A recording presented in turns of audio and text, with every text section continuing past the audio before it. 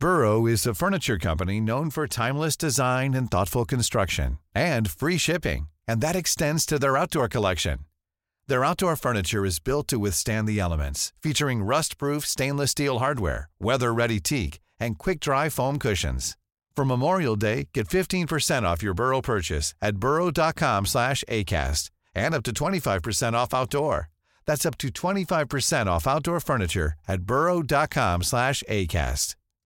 Since 2013, Bombas has donated over 100 million socks, underwear, and T-shirts to those facing homelessness. If we counted those on air, this ad would last over 1,157 days. But if we counted the time it takes to make a donation possible, it would take just a few clicks. Because every time you make a purchase, Bombas donates an item to someone who needs it. Go to bombas.com/ACAST and use code ACAST for 20% off your first purchase. That's bombas.com/ACAST, code ACAST. There's never been a faster or easier way to start your weight loss journey than with PlushCare. PlushCare accepts most insurance plans and gives you online access to board-certified physicians who can prescribe FDA-approved weight loss medications like Wegovy and Zepbound for those who qualify. Take charge of your health and speak with a board-certified physician about a weight loss plan that's right for you. Get started today at plushcare.com/weight loss. That's plushcare.com/weight loss. plushcare.com/weight loss.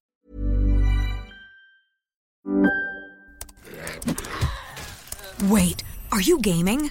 On a Chromebook? Yep. It's got a high-res 120Hz display, plus this killer RGB keyboard. And I can access thousands of games anytime, anywhere. Stop playing. What? Get out of here. Huh? Yeah, I want you to stop playing and get out of here so I can game on that Chromebook. Got it. Discover the ultimate cloud gaming machine, a new kind of Chromebook.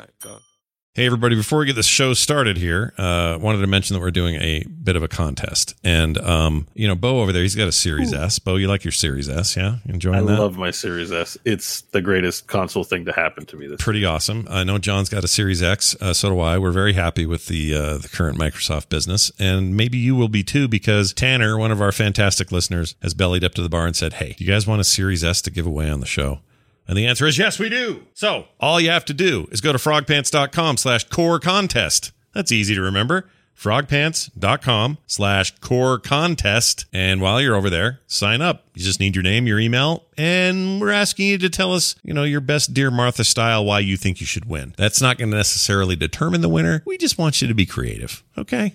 So fill that one out. It's a required field. It's the equivalent of, if you have to use a math equation to get a prize, it's our version of that, let's say. There you go. Right. That's not bad. We want you to feel like you've earned something. Like, there's no such thing as a free lunch. There's no such thing as a free Series S. But we will read the winning letter in Dear Martha style. Oh, so, yeah. Count that on. So if all you wrote was... I would like it to be good because we're going to randomly pick it. And if I have to read, my dearest Martha, I think I should win because for the lols. Ha ha ha ha ha.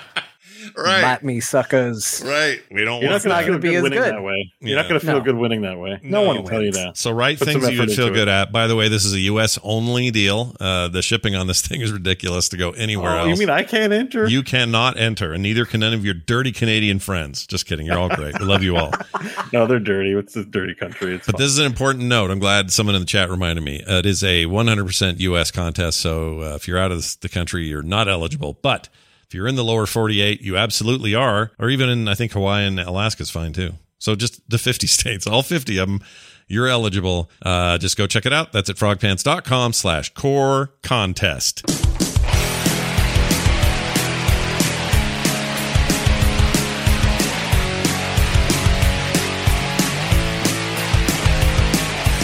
Hey, you guys. Welcome back to Core. It's Core for Thursday, July 15th, 2021. I'm Scott Johnson, Bo Schwartz, and John Jagger joining me today, talking about the games business industry, games we're playing, and more. Thank you for checking out Core. We really appreciate it. And biggest thanks to our patrons who ever so nicely support us each and every month and make it possible for the show to stay on the air. Patreon.com/Core Show for more. If I could read, that'd be great. /Core Show is what I meant to say. You guys, did anyone play Proteus like I told you to? Or did nobody take my advice and play Proteus? No, Scott, we're fighting crippling video game addiction between both Bo and I. We don't have time for other things. Yeah, I noticed. Both of y'all are pretty, and we'll get into this later, but you guys are all in on the Final Fantasy 14. And, Bo's maybe a voice of possible limited dissent. series in my case, but we can get to that later. Okay. Unless we're talking about it now. Interesting. That smells like beef. Dragon beef. Anyway, we'll get to that and much more. I played some really fun stuff as well this week, but I'm telling you, you needed to play Proteus for the soundtrack alone. I've been listening to that soundtrack nonstop all week. I've played the game multiple times as well. It's a hell of a thing. I'm telling you, go get your Doom Scratch itched because you need it. All right, let's do this. All right, we're going to dive right in. Big things happened this week. For example, the rumors apparently turned out to be true. Steam/Valve was indeed working on a handheld game, or primarily handheld game console. It will want a handheld game console.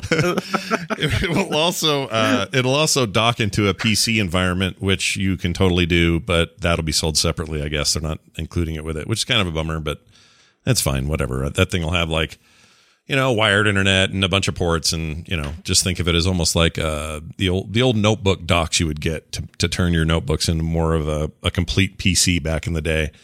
I guess that's still a thing people do. So you mean, does this have a plug-in to TV functionality, Switch style? Yeah. Oh yeah. Yeah. Well, if you buy the optional dock, yes, that is correct. So it's a Steam Switch, basically. Yes. Or better yet. Well, okay, here's the thing. You don't need the dock to plug it into your TV. If you want to just go straight from that thing to HDMI out to your TV, you can totally do that. That's not a problem. Perfect. But the dock will just give you, like I said, direct 1080p internet and everything else, everything, all the other extra ports you might want for extra controllers or charge and stuff. Use it like a PC or a laptop. Basically, yeah. It will run like a PC and has the power to do it. It's pretty interesting. Wow. So we'll start going over this a little bit. There's a lot to cover. But we'll go ahead and dive in. For some reason that didn't work. Why didn't it work? Hold on, you guys. I got to get this up so chat can see it. There we go. Okay. So they announced it. It's their handheld. As you can see by this image I'm about to put up, there it is. It looks like a big handheld switchy looking mother effer. It's a bit of a beast actually. It's just by first glance, and some of the buttons are up kind of high, which is weird. And, just like my first impressions were like, oh, wait, how's that going to work? Where are my thumbs going to go? Yeah, it looks like the B button is slowly escaping from the device itself. Yeah. They haven't stopped it quite yet. It's just on its way. Getting the H out of there. So I guess IGN and a few other sites got a hands-on with this thing and have been playing with it and saying mostly very positive things about it, and addressing some of those issues, like how's the D-pad? How are the buttons? How are the sticks? That sort of thing. And most of that I've read has been pretty positive. Here's some of the basics so we can just sort of get to it. They call it Steam Deck. That's the name. They call it It's not a great name. I like Steam Deck. You don't like that name? Steam Deck. It's pretty good. Because it just makes me think of upper deckers and steaming decks. Cleveland Steamers. Depending on what country you're from, it's going to sound like you're saying a whole different thing every time you describe it. What do you mean, like Norway? Like Steamadecka? People say Steam Deck, and I hear Steam Dick every time. I'm just going to be honest. It might be I'm immature, but I hear Steam Dick every time. Oh, yeah, New Zealanders. Tasting my Steam Dick. Yeah, they're going to call it Dick. That's what I'm saying. Yeah, they'll straight up call it Dick. Yeah, like when they say band meeting and Brit instead of Brett. Like I've watched Flight of the Conchords. I know what's up. It's going to be a Steam Dick. Yeah, it's a Steam Dick. And that's fine. Mm-hmm. Like, hey, be into what you're into. I'm just saying, like, I fail to see how this is a negative thing. I think, it's great. I like it as a name. Sense. Yeah. Sounds like Dick. It's cool. Yeah. It's cool if it sounds like Dick. It was more the upper decker. Like, I don't know. It's just, it's fine. It's a good name. It's punchy, simple, and it's what it is. It's not trying to be like, we're Alupio or Randolopalm. They always try to find these weird words that are workshopped in some weird IT think tank, and you're like, okay, Randolopalm. I kind of like where you were going. Randolopalm sounds like a bard. The Amazon Randolopalm. There you go. Great website. Check it out. So they announced it. Amazon's awesome. They call it a powerful all-in-one portable PC with a custom processor developed in cooperation with AMD. They say it's comparable to a gaming laptop with the ability to run the latest AAA games. Your Steam library will be on a deck to play games wherever and whenever you want. Steam Deck is also an open PC, adding the ability to install any software and connect with any hardware. That being said, it's important to note that this thing is not shipping with Windows, but it will run Windows. I would probably just put Windows on here, I think. I don't know. I haven't decided what I'm going to do, if I'm even going to get one. But let's get to the core basics here. The new processor is co-developed by AMD. They say it is optimized using AMD's Zen 2 technology and their RDNA 2 architecture. Supports 16 gigabit of LPDDR5 RAM. That's very fast RAM. A lot of letters. It's a lot of letters. The Steam Deck will be available in 64 gigabyte, 256 gigabyte, and 512. Those two latter sizes will be, what's the new SSDs that are so fast? I forgot the name now. NVNM or something like that. Yeah. Whatever it is. NVN. The stuff the Xbox and the PlayStation is using a similar technology. It's like that. Yeah. The 64 is not. Onboard solid state, like a PCIe solid state or something. Right. Like that. I don't know why. The NVMe SSD. NVMe, that's it. NVMe. Really fast SSD storage capacity, which is cool. Oh, and add-ons with micro SD cards. Yeah. Oh. So if you were I was going to say the 64 gig seems like, why buy that? Like, yeah, many games would not fit on a 64 gig. Like Gears 5 is like 150 gigs. Yeah. So you'd basically turn it into a massive indie device if that's the one you got. But then I guess the SD cards would extend that some, but they're not going to be as fast as SSD NVMe, so ME rather. Yeah. It seems like there's one good option and two gimped options from. Well, I mean, you always want the max option, but I think that middle one sounds okay. I think. Yeah, maybe, but there's depending on what you're playing, like it's the convenience factor too. Just if you have a 150 gig game on it, then you can't put 250 gig games on your device, and it seems like it'd be nice to install a handful of games. Sure. Well, to me, it's like making the decision. Well, actually, the consoles come with whatever default size drives they have, and as big as a terabyte sounds for my Series X, I've already filled it with stuff because there's a ton of games to put on there. Now, am I playing them all at once? No. Could I manage that better? Yes. Not that big a deal to re-download stuff or to, You don't like. I run into this problem with the Series S, which is 512 gigs. Like, I downloaded Gears, but then I want to try Yakuza Like a Dragon. I want to try this game. Like, it's full before I know it. Mm-hmm. I don't want to have to reinstall Gears every time I want to play it, but I'm not going to play that game every single day. It's going to be like a once a month. Let me pop it open. Yeah. So I'm really. I mean, buy what you want. It's sweet that they have it, but I really feel like it's. You don't realize how much it sucks till you start having to reinstall everything all the time. Yeah, I think SSDs would be the way to go. You can get terabyte SD cards for pretty cheap. And when I did that to my Switch Lite, it changed my whole world because I went from being able to handle maybe 2 AAA games and a couple of indies to pretty much not running out for everything I have on there. So I just load it on this terabyte and it's great.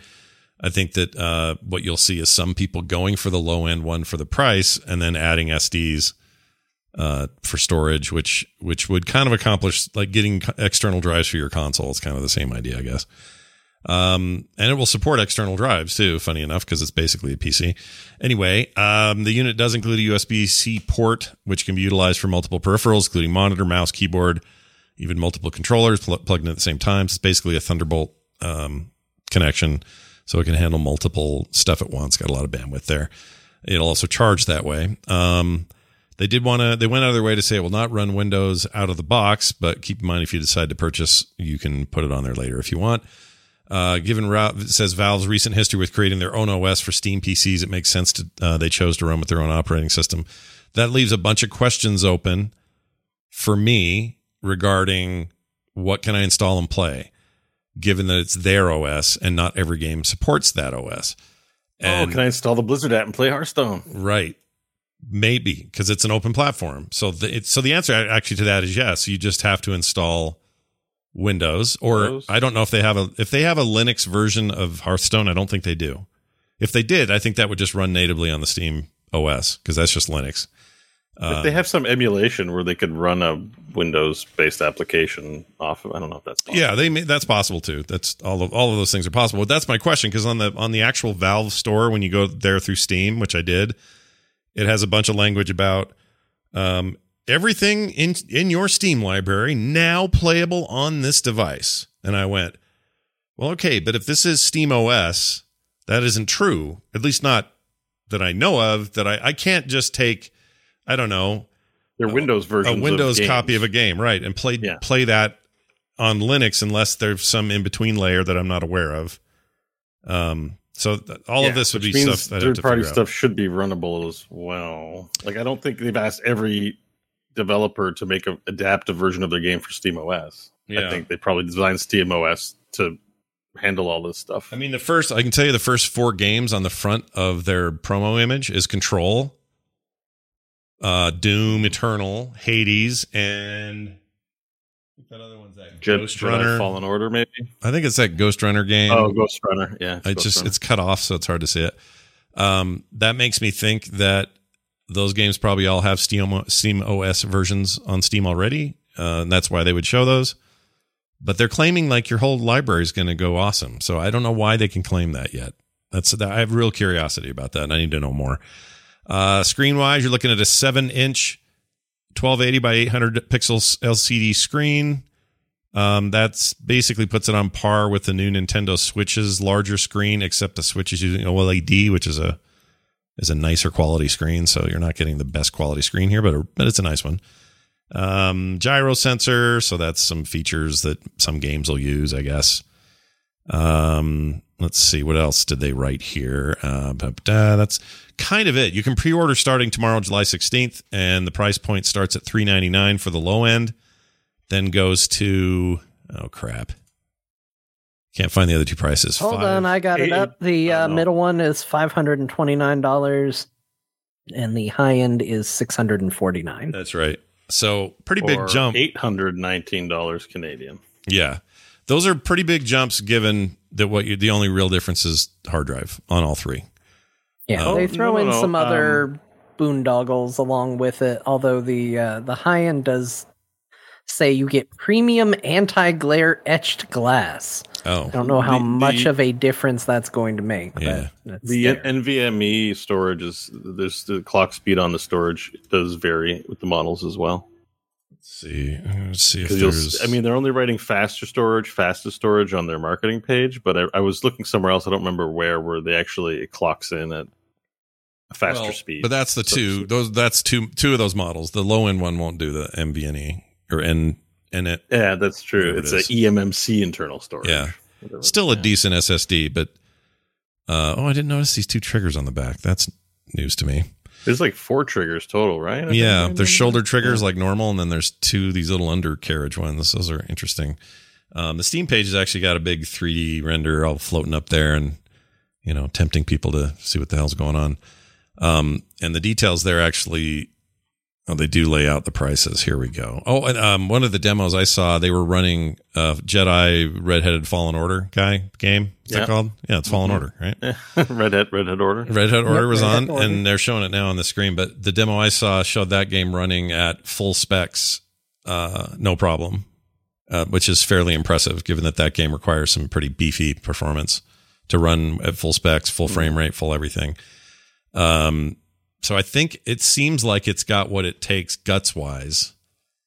A lot of it probably has to do with the motherboard architecture. Too. Like, it's probably designed for like speed and responsiveness. Now, my big question, and they didn't say this specifically, but let's see, they say that your Steam library is already on your deck. Again, John will hear dick. It just says powered on, log in, and your games and friends are going to be there. That makes me think that, and they don't detail what the frick they mean there, but that tells me it's possible this game will also do the thing I want, which is let me stream it in the house from my PC. So let me not have to worry about what's on the hard drive and just freaking play. Oh, it does do that, and I'm actually surprised there isn't an option for no hard drive. That's an even cheaper option. That's stream only. So this is on there then. Okay, I didn't. Well, that might be on there. Yeah. But here's the quote you're interested in, Scott. So this is interesting. It says a new Steam operating system. On Steam Deck, your games run on a different operating system than the one on your desktop PC. It's a new version of Steam OS built with Steam Deck in mind and optimized for handheld gaming experience. It comes with Proton, a compatibility layer that makes it possible to run your games without any porting work needed from developers. So that's why it can be your entire. Okay. I was going to say, catalog. I saw marketing with Baldur's Gate 3 on it, and that's in beta. There's no way they're like, well, let's divert our beta to make a Steam version of our game. Unless they're doing that from the get-go. I can't imagine that either. But that's interesting. So essentially, that's an emulation layer is what that works out to be. It's a little like, Macs can run Intel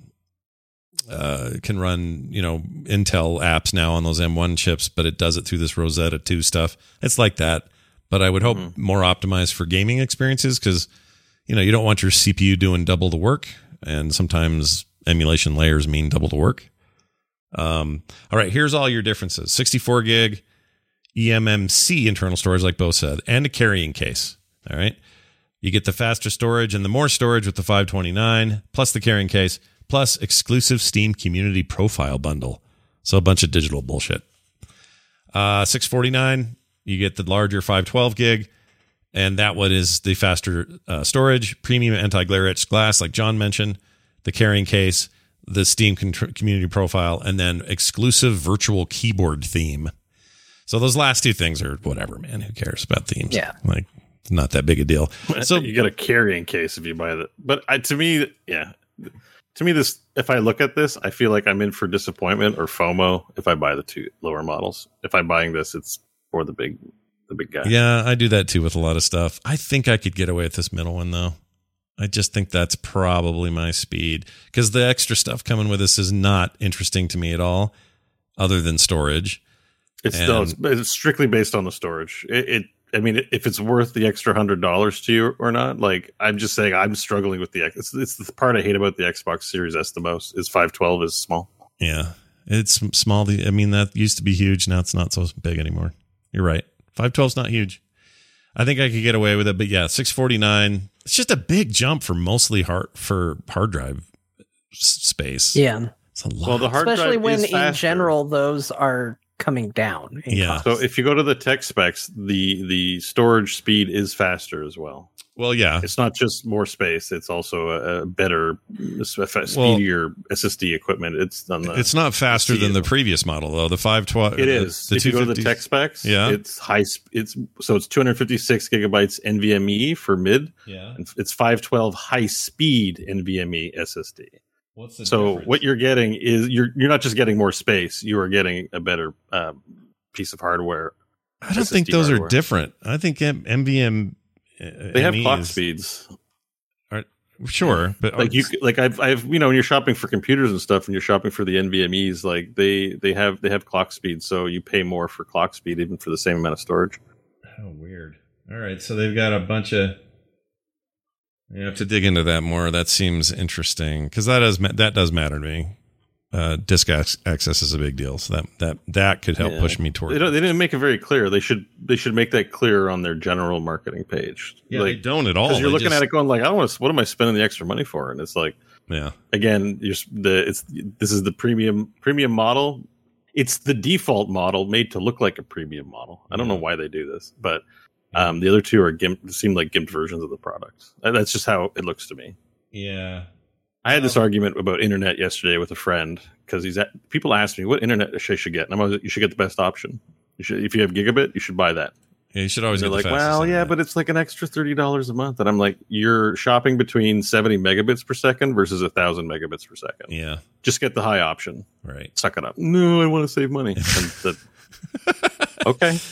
I mean, yeah. You asked me my opinion, and then you're telling me you want something different. So I look at this sort of the same way. I'm like, the Premier. If you want to have spent any amount of money like that and feel good about it, this product seems like the one you should be buying. Not to say if you don't have the money, you shouldn't get the less affordable option, but I mean, $800 for a console is not unreasonable for a machine that you can use as a computer. It seems like in other applications. Like this is Steam's always their difficulty is they have actually really good products that they're very difficult to grok for some reason in the way they market it. Because I guess they try to market it to PC people, so PC people get it. Yeah, everyone else, it's rough. I mean, I guess for me, where I have a problem with this is, when we talked about it when it was in the rumor phase, I kind of said like it'd have to be cheap, and I expect it to probably be something where you're just doing the streaming to device type of thing, and then maybe the hardware is not that expensive. That's something I could get behind. I'm not in the market for a PC. If I had $700, $800 to throw at something like this, I would be buying a PS4. I wouldn't be investing in a handheld version of the thing that I spent way more money on. Yeah. So it's very highly priced for what it is, because I kind of see it as a bit of a novelty. Now, if you're a person who wants to get into PC gaming and, maybe hasn't taken the plunge, this is a bit of a reasonably priced way to do that, I guess. But I almost think you could still build a better computer than what the cost is for this. And it certainly would have more functionality. I just don't know if the demand for a handheld PC or a handheld Steam thing is going to be worth it. It's very cool, but you give me $700 and I can come up with plenty of things that I would rather put that towards than this, unfortunately. Somebody at the... Whereas a piece of hardware for, say, $100 to $200 that you just have to Steam Link to might not be as interesting, but would be in the realm of possibility. Sure.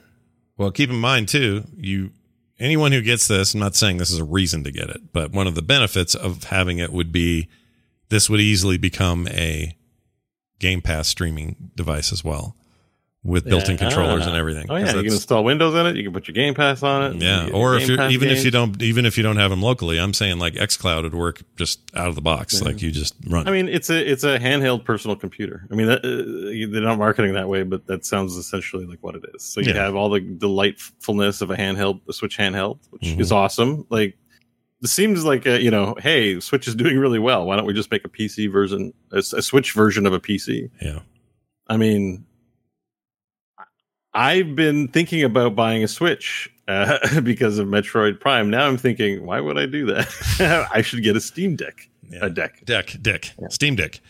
I'm kind of tempted by the Steam Deck because then I can have it on the go. Yeah. I can take it to my TV in the other room and plug it right in and do console gaming. For a game that I don't have on my... Hades isn't on Xbox yet, so if I wanted a console Hades experience, I can just do it. Right. It has Windows on it, so I can, watch streaming services with it. Like, I can do anything on a TV. I don't know. Like, I think John's assessment's right. It's really cool. I feel like there's still a little bit more that I need to like sell me on it at this point. But I think for me, the big selling point is I love the portability, but I just like that the ecosystem that I'm already hugely invested in is just there for me. I just have it.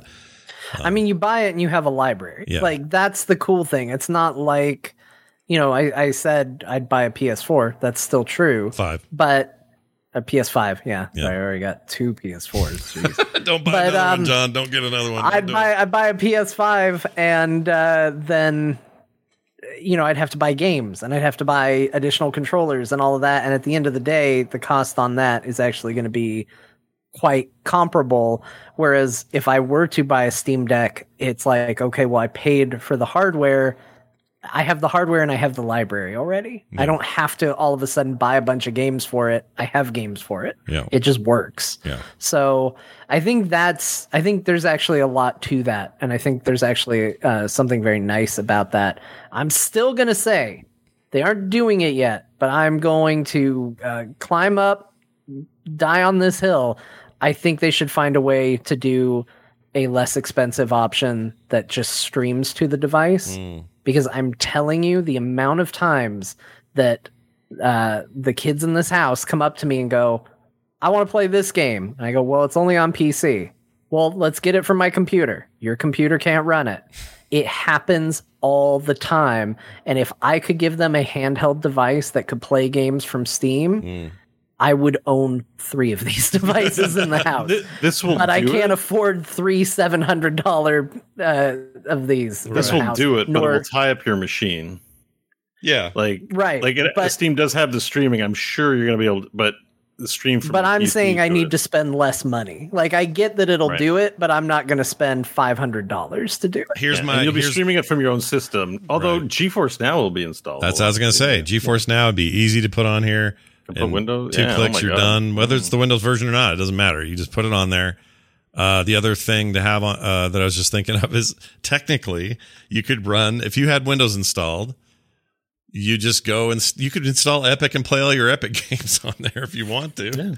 Yeah. Like, this thing is really just another computer. You know, Bo's right. I mean, all these devices are in, you know, you boil them down, they're computers of a sort. But this is, but they're a lot of them are guarded. Yeah, they're locked in. They're locked out. This thing is not that. This is more like, hey, here's your unified interface and stuff like that. The other thing I really need out of a device like this is the controller itself, like the actual sticks and stuff, need to be kind of heavy duty. I don't like a controller either separate or with a screen attached to it where I feel like I'm going to wreck those sticks. And I feel that way with the Switch. I just feel like I'm going to wreck them. So I kind of tend to prefer not to play games on the Switch that are super twitchy, because if I do, I feel like I'm just going to wreck those sticks. And once you do that, you're screwed.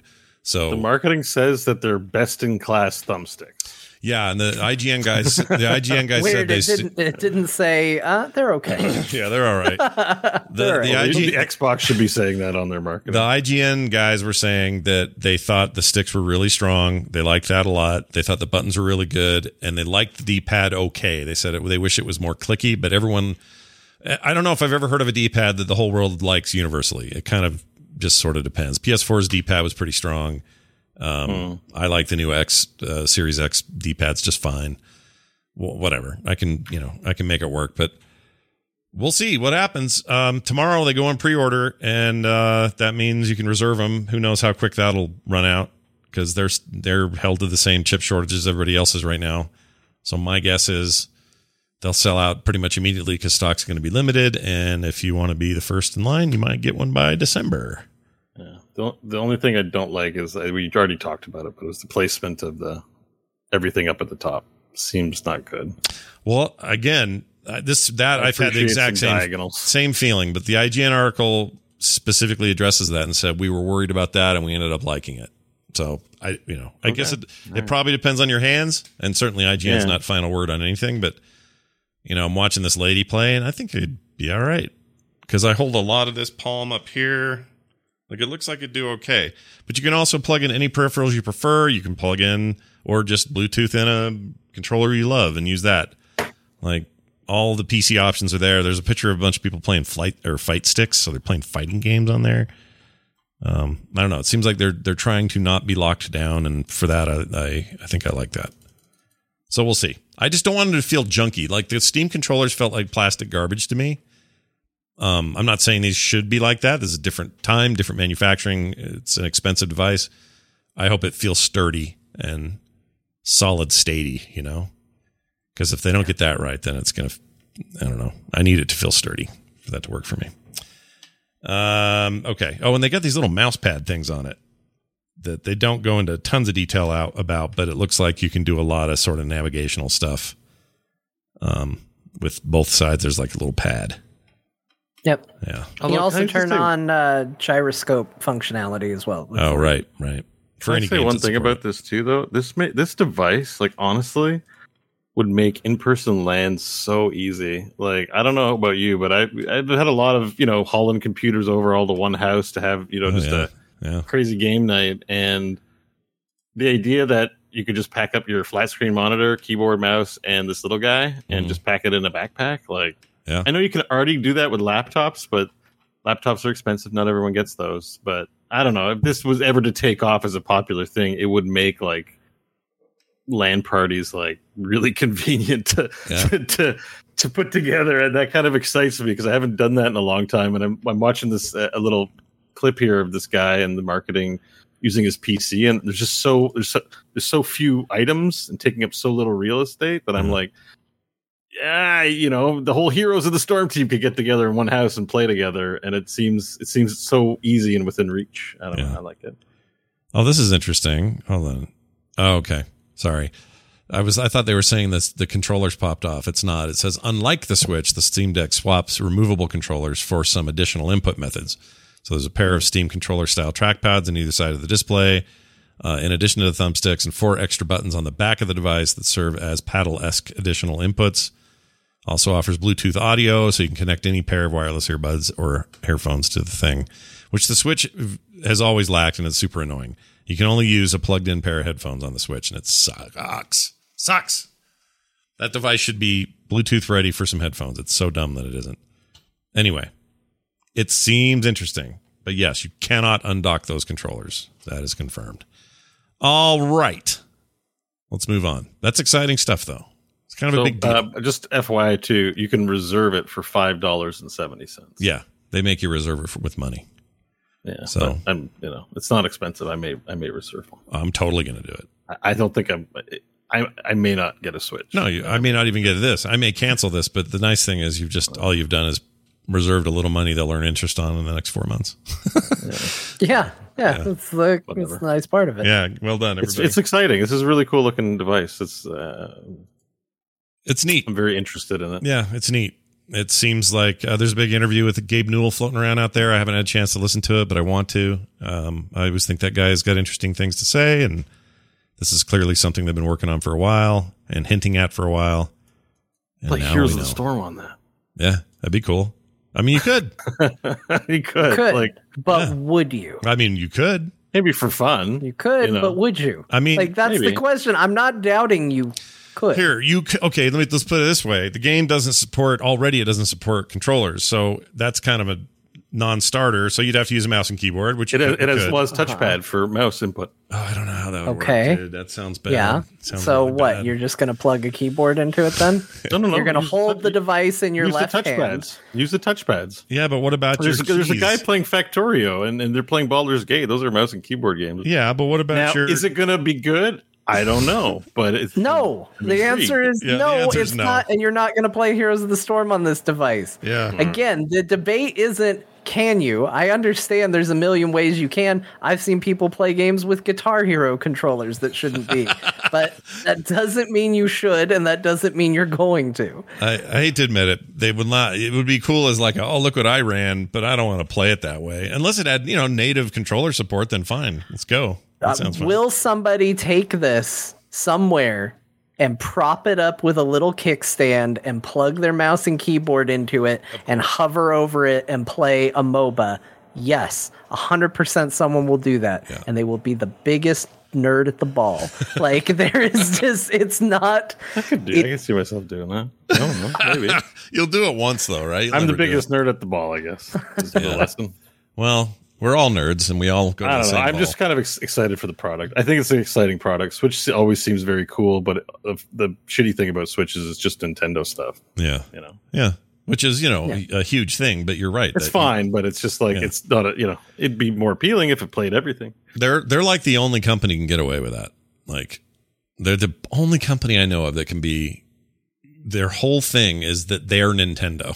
You know what I mean?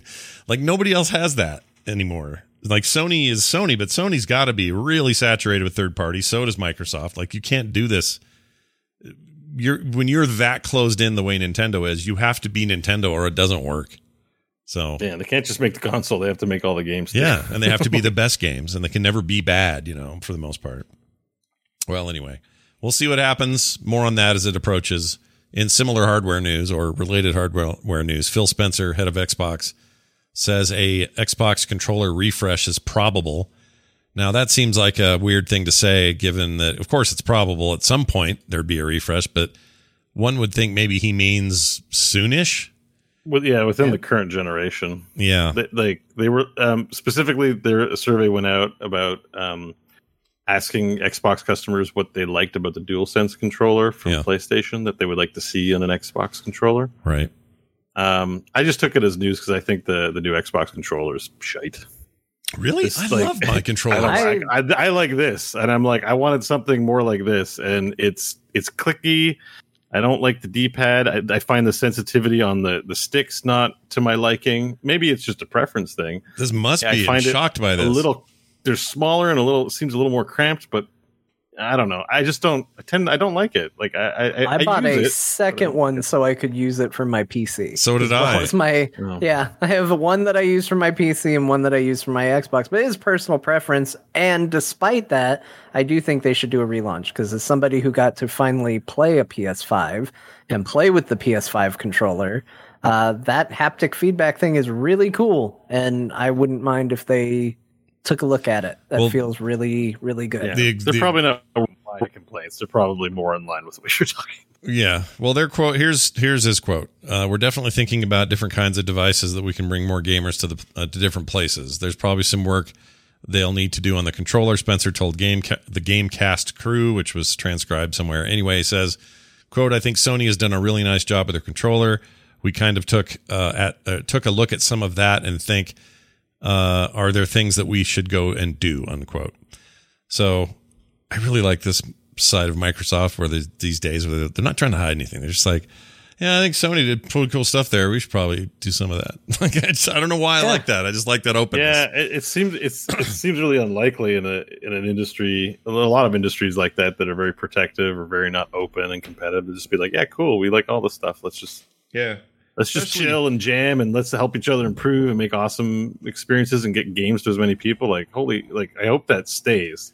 That seems to me like the kind of thing that won't happen after Phil Spencer moves on, or, you get worried. Like, it's great that he's there. It seems like he's shepherding this era, and you almost worry that that'll be over once he's, Well, it seems to jive pretty well with Satya Nadella, who's kind of, you could look at as the chief, reason that Microsoft has turned a lot of things around, and they're focused on Azure and backend and all that. And they put them in their most profitable place they've ever been in. But part of it is also, it's just a juxtaposition, because Sony's position as previous generation leader is keep it locked down, don't share our secrets. It's the opposite. And it's like what Microsoft was before that. Behavior for any corp, Hollywood's like that too, right? Right. So you have to ask the question. Disney was like, let's give our tech to everybody. We want all the studios to be able to make wonderful, delightful movies like Marvel. Like, they're not going to share that shit without you paying them. Right. Well, I think an unintended side effect of this too, which would be really, really nice, is, a lot of times when somebody does something that's perceived as gimmicky, whether it turns out to be good or not, like Sony did with the haptic controllers, it turns out like first party games for the most part really use it well and effectively, and nobody else does anything with it because they're not going to put a team on, okay, for the PS5 version, we need to make sure you guys go in and program all the haptics just for the PS5 version. You just aren't going to allocate resources that way.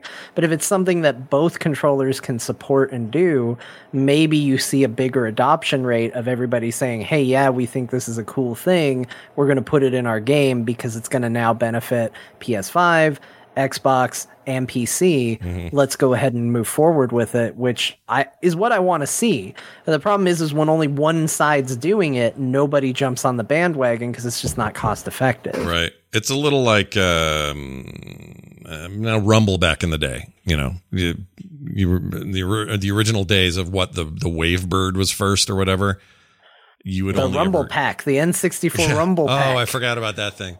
So yeah, that's a very exclusive, way to develop it. But when it became more of a modern mainstream thing, then everybody supported Rumble, including third-party crap you buy for your PC from Chinese, cheapo brands. Like, it's all over the place. Some of this could be similar to that.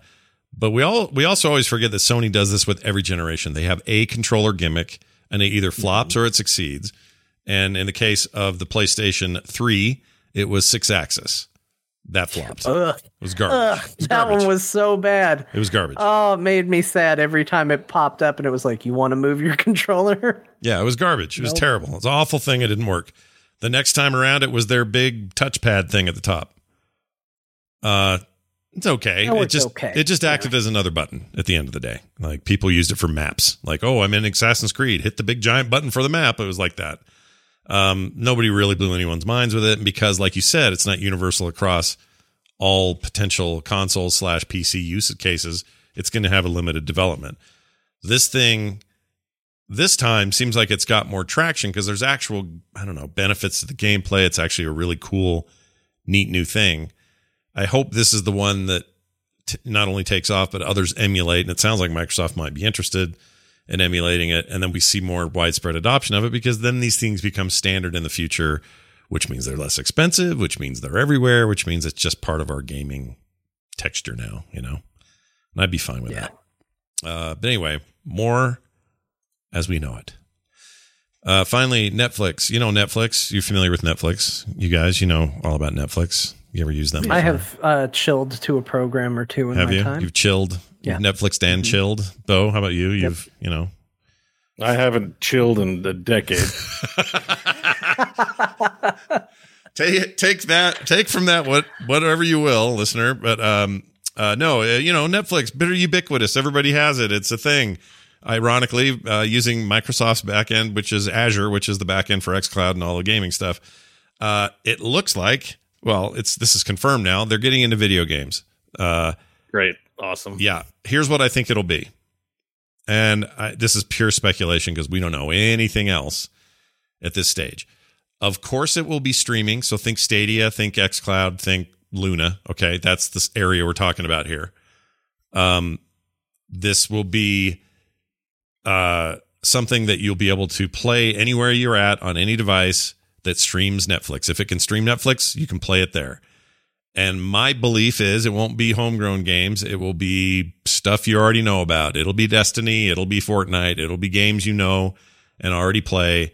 Maybe some exclusives. But the bottom line will be they are going to build a Stadia-like service that will be part of their existing subscription program, possibly for more money per month if you want the game part of it. But they're going to build an xCloud / Stadia competitor.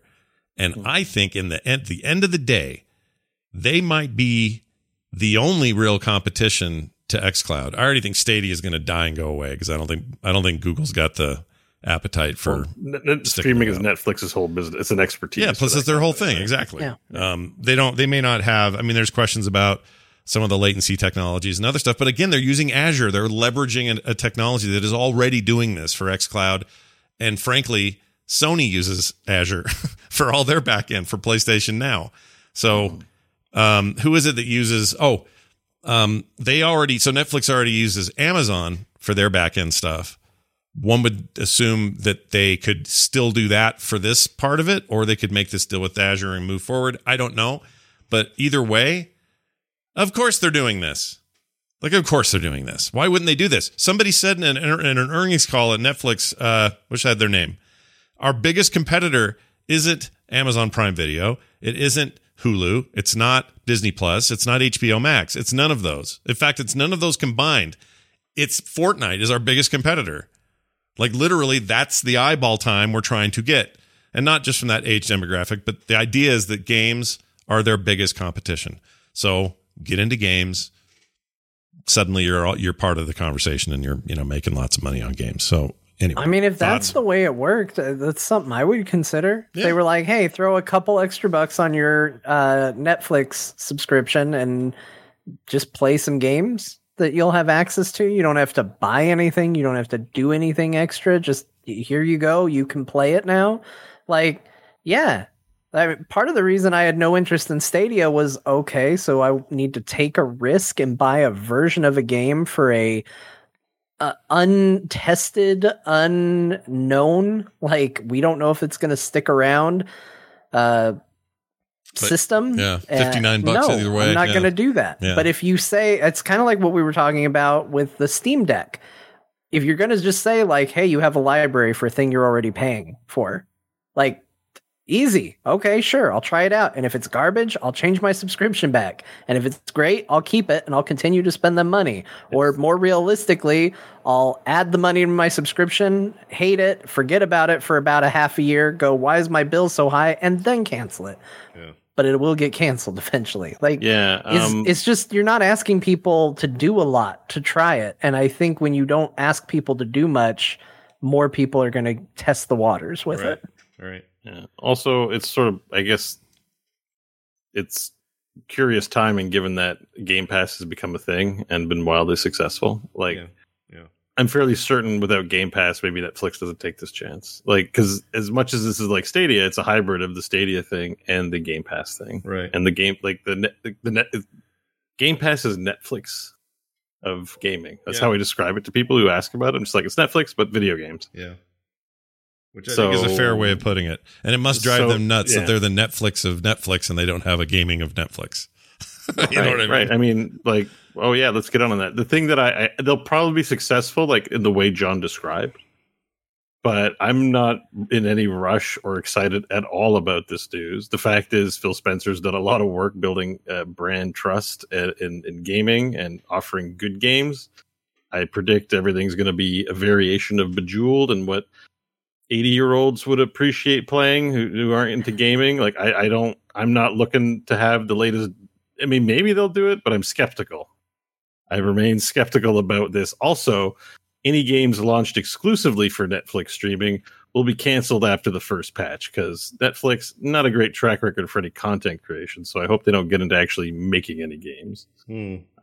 Yeah, and I did read plenty of articles that suggested they would be publishing video games. Let me be clear. My reaction is 100% on what Scott proposed with like, hey, it's just going to be another platform that you already have you can play other games out there, assuming there isn't too much overlap with what Game Pass is offering, because I'm not going to switch. I'm going to keep Game Pass for sure.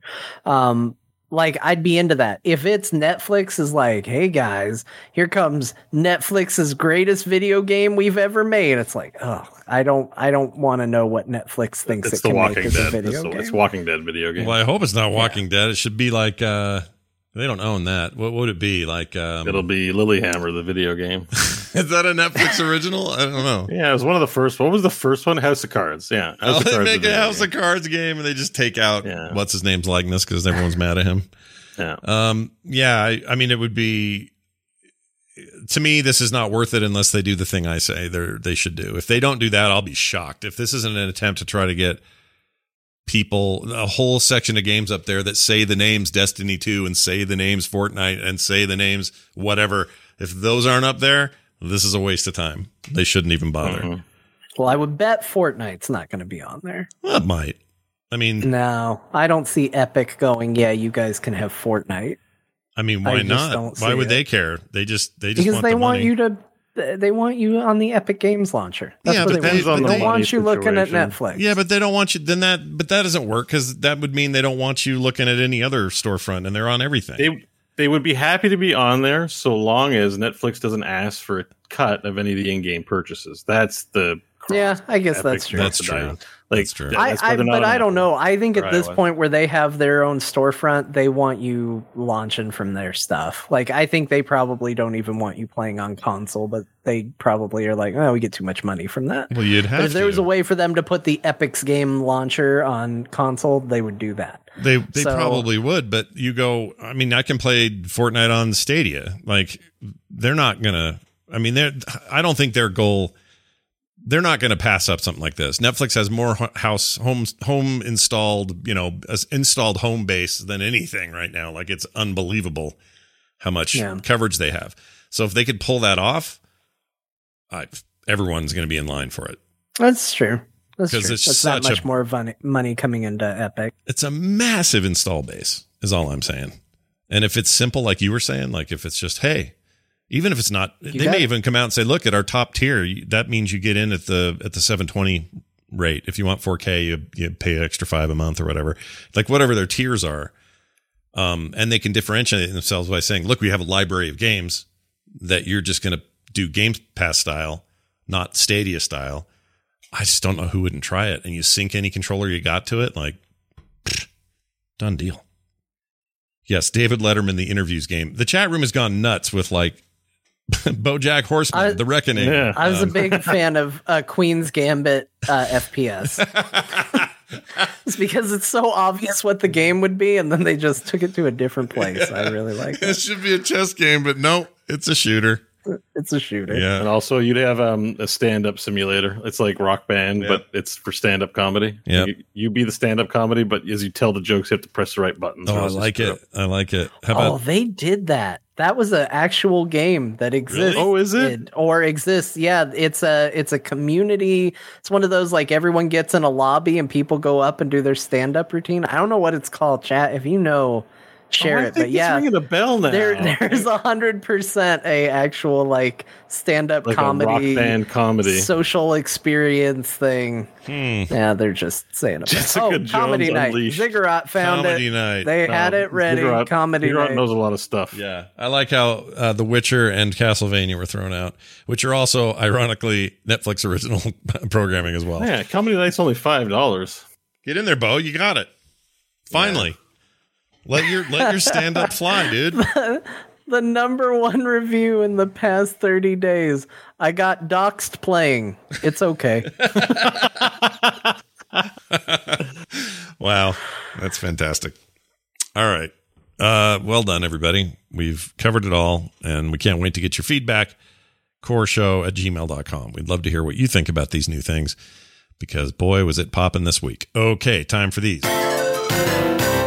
The games we played this week. I'm going to surprise everybody with my number one pick of the week, which I did not expect. It was from a free Epic giveaway game some weeks ago, a couple weeks ago, I guess. Didn't think anything of it. I just go in there every week and see what's free and then get it. So it's just there. I have it. I rarely play it. Depends, like what's going on. I have been enjoying Old World, of course, so I've been playing it over there. But those free games, I just make sure I get them. Sometimes they're duplicate stuff I already have on Steam, but I still get it. Just reminded me, I have to go pick up the current free game because I've been wanting it for a long time and I've never bought it. You totally should. Yeah. It's just I have a little reminder that says go do it every week, and I go in there and I just make sure I get it. And one of those days was a game called Ironcast. I don't know if you guys remember this. It's not a get fit quick on weightlifting podcast. It's an actual video game called Ironcast. And how do I describe it?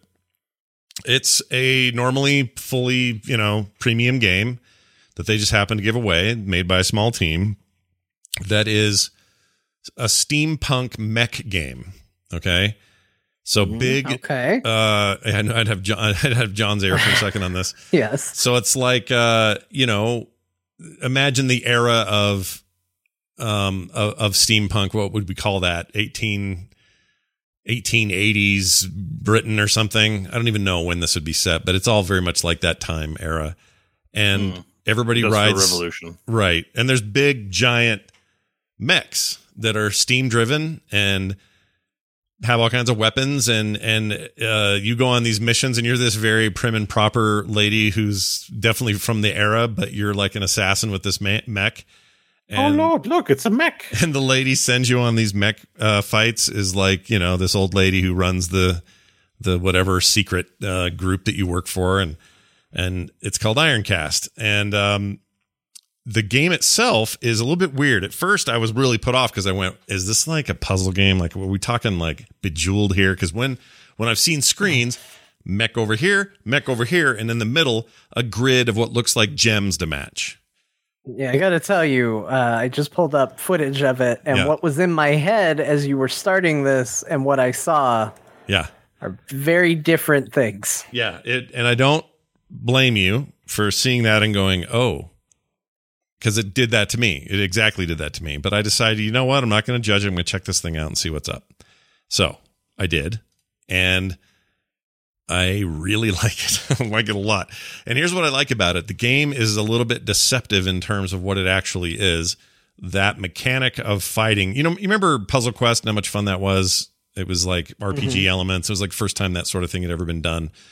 It's a little like that, except you're not matching three. You're trying to make contiguous lines of stuff and make combos that way. So it's one of those puzzle games where you start up here and work and get as many in a combo as possible. And then that clears those all out. And then the next ones fall. The difference here is you have 3 turns to do whatever you're going to do with the puzzle in the middle. And once you've done 3 of those, you're done. Now you can use whatever points you got for doing that. So you might have some combat points built up, which is like an energy bar. You might have freezing points built up, which will help with you heat with your heat situation, and also does some cold damage. different kinds of damage types or whatever. There's also a healing thing, so you can repair parts, that sort of stuff.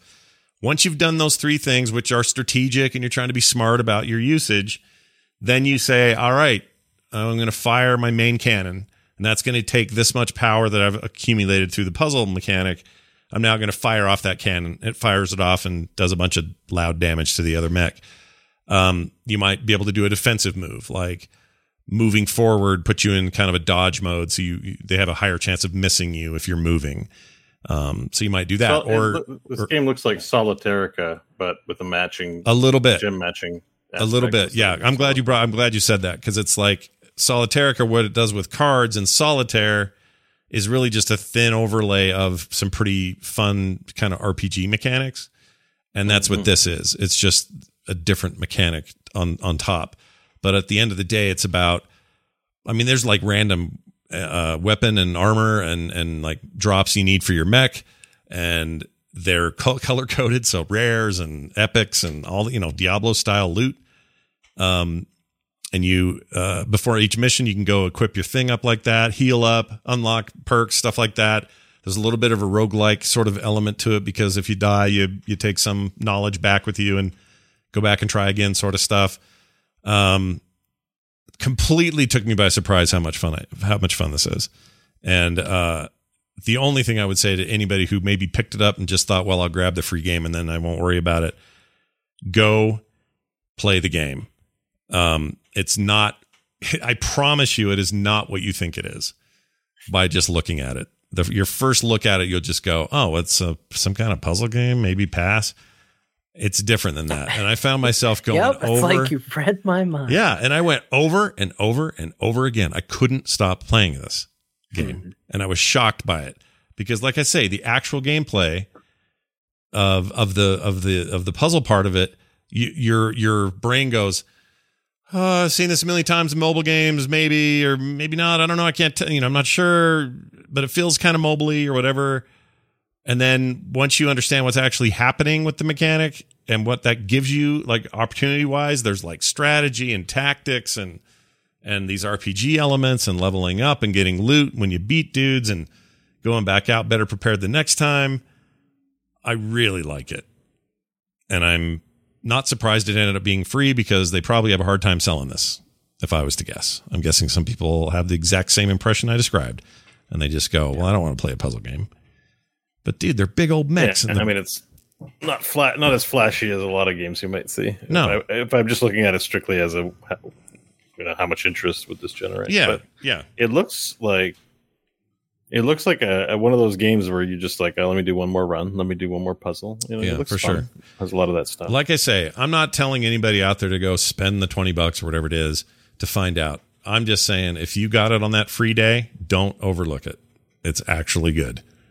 And this looks awesome. Yeah, I think it looks cool. I hope there's a demo somewhere where people can actually play it and then decide for themselves. Because, yeah, Puzzle Fighter is another good example. Crimson Neon, sort of, but the goals here, I don't know. They just I like a game where they give you a simple interface and then crazy shit happens.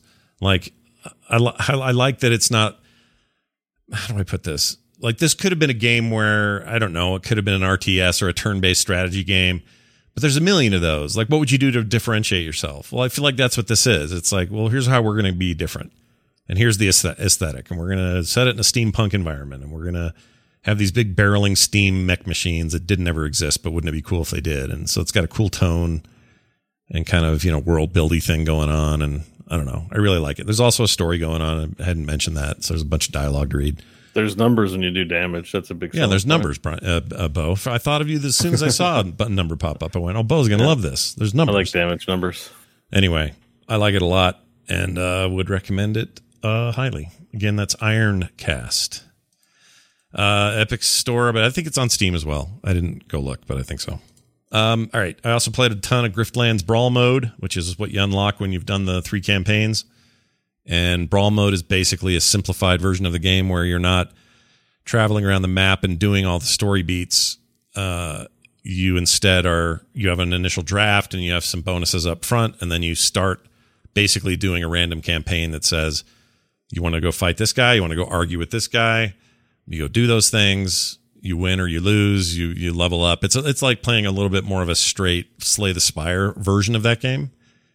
Really like it though, because you can just get in and go, and really adds to the lifespan. Oh, and there's a ton. Bo, you'll like this. When you get there, there's a ton of mutators, so you can just go do random ones or choose them by yourself. But there's hundreds of them. Yeah, I saw that panel. I haven't activated them yet, but yeah, it's pretty crazy. All kinds of weird challenges, helps unlock strange cards you can't get any other way, that kind of stuff. And oh, really? Oh, interesting. That game continues to be really good. And then I broke a bunch of ships. I played a lot of Shipbreaker. We know what that's about. I streamed a bunch of it too. That game is your Zen space. So it really is. You didn't ignore it. It really is. I love it so much. I played 2 perfect. So they have a class of ship called the Gecko class. It's a big, sometimes cargo, but a lot of times it's like it'd be a personnel transport ship. It's a big ship. It's the biggest in the game so far. From the Homeworld universe? No, but they kind of look like them. I still think they make everything kind of feel like Homeworld, but they're just not saying it. But that ship is cool, and they've got these new hazards in it, like the rads that you get off of a malfunctioned radiation thing. I forget what it's called, but it's basically a thing. If you're not really ginger with it, and you bump it at all, that thing just starts pumping radiation, and it's bad. Leaves a big cloud, takes forever to dissipate. So you just got to be really careful with it. And I was having so much fun, and I did 2 runs of this thing, did it on stream, and did 2 perfect Gecko teardowns. Take about an hour each, but man, that felt good. And you get so many of these like upgrade points when you do it right, when you get everything, and it's so satisfying. I love that game. Can't get enough of it. All right, John and Bo. Breaker. I'm still amazed they haven't come to recruit you for some like secret government like satellite destruction property, like Bruce Willis in Armageddon. Like, just he's the only one. He's the only one we can get to save us from the satellite garbage in space. Maybe it is a recruitment program. Like maybe it's designed to attract specific types of people for analysts to vet for analyst work, and Scott's one of them. Yeah. I don't like. Laura for real says Scott will literally play any shovelware to avoid playing Final Fantasy 14. That's not true at all. These don't look like shovelware. They're not shovelware. Like Griftlands is an incredible deck builder. I think Ironcast is an amazing. When you're a fan of a game, sometimes everything seems like shit in comparison to your favorite. Well, that seems like their problem, not mine. So yeah, exactly. All right. I mean, I would have said that in my Heroes of the Storm days. There was lots of times people were playing games, and all I wanted to play was Heroes. Yeah, I get it. And there are times even now where I'll just get so focused on one thing, but I like a ton of stuff. Yeah. John, Final Fantasy 14, you're in, you're all in. You've never been more in. Look at you, you're in. Yeah, Bo probably has some actual like content besides just gushing over it to say, so I'll leave most of it to him. But one thing I do want to say about that game, just to clarify, because as I've taken this journey, there was certainly something at the start of it that I wondered as I was playing through it, and now that I'm on the other side, I feel like I can speak to it, which is, sure, I'm enjoying it now while I'm engaged in the story and I'm all in and find that story to be amazing, but am I going to still be interested when I get to endgame? Like, does this game have an endgame? Is that endgame satisfying? Is this game going to hold me once the story runs out? And so I'm pleasantly surprised to find that I am still just as hooked at the end of the story as I was during the story. So for anybody that's sitting there looking at the game going, well, okay, sure, it's a long RPG story, but is there any like meat to the MMO portion of it? Yes. There is, and it's very good. And it's funny because I've actually been doing things in it that are things I used to do in WoW and things that I have complained about being in WoW and being bad. I've been doing, like, if you said, John, what are you doing in Final Fantasy Endgame right now? I'm raiding, I'm doing dungeons, I'm doing dailies for rep, and, collecting old transmog and stuff like that. All of that stuff is stuff that's in WoW. All of it is being done better in Final Fantasy right now, just to be frank about it. Like, even the rep grinds, which I hate in WoW, is so much better with the way they handle it, and I'm having fun with it. And so I'm doing a bunch of things that are familiar but different, and having a good time. And yes, as chat's pointing out, I'm also watching Bo perform every now and then. Sometimes I'm not, but he's just performing near me for an extremely long period of time. Went back and watched the VOD to see how long Bo tried to get my attention at the game for. It was substantial. But the video I saw, Bo was really into it when I saw it. Like I saw him just like, I don't know, who's the singer that was blind that played the piano? Not Ray Charles, the other one. Stevie Wonder. Bo's back. So I see the keyboard interface, the UI, and I see all the stuff in his little photo in the corner, and you're railing, and you're just going like this. I'm like, well, I just thought, I mean, wow. I was enjoying playing. It's fun. He's really found his place, man. It's awesome. Yeah. So that's all I really want to say on that. I'll let Bo talk the rest about it, but it's still really good. I'm still captivated in that game in a kind of crazy way, and it's not letting me go. Yeah, that's awesome. So Bo, tell us. We'll come back. I want to come back to your Old World start in a second. What about Old World? Well, do you want to talk about that first? Do you want to? Okay. Yeah, well, I guess it makes more sense. This is the Final Fantasy 14 combo. Yeah, this is the section. Yeah. So I only streamed an hour of my barding, but so last time we talked, I was like, I don't think I'm going to play this game anymore. Blah blah blah blah blah. The next time I played, off stream or whatever, I leveled up to 30. I got all my barding, or maybe I'd already done that last week. I don't remember. But anyways, last weekend I spent about 20 hours of game time in Final Fantasy 14, and I didn't earn a single experience point. I was arranging so in Final Fantasy 14, when you get the bard job, you can play instruments. On a 3-octave range on a keyboard that other players can hear. Mm-hmm. Now there's a 3-octave limitation, which sucks. A lot of songs can have 6 octaves or higher, and you can't play chords. You can only play one note at a time. So it's very limited. But at the same time, I was walking by and I could hear people playing fairly complex things, and I'm like, must be more to it than this. So I searched around, and lo and behold, no add-ons in this game, but there is a fan-made add-on to run MIDI files. And for those who don't know, MIDI file basically contains song information and striking sounds at different points in time. A lot of, it's the standard for music. Sure. So it'll play MIDI files through macro on your keyboard. So you have to set up all your keyboard keybinds to what it says, and then you run your MIDI files, and then you can stand somewhere and you can play the MIDI files. I play guitar, I don't play keyboard, so I'm not very good. And it'll do what's called an arpeggio. I don't know how you say it out loud. I just read it. An ARP, basically. So even though you can't play chords, it will simulate chords by playing a chord notes, multiple notes at once in quick succession. Mm-hmm. There's still a lot of input lag, and it's janky. However, it's quite fun to go to Gridania and hang out in the bar and, play Toss a Coin to Your Witcher.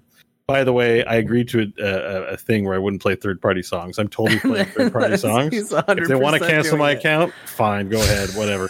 Also, I just want to say before you go too far, Bo, thanks a lot, because I have had Toss a Coin to Your Witcher stuck in my head for days now. Since you tried to get my attention in the game, it's been stuck in my head again.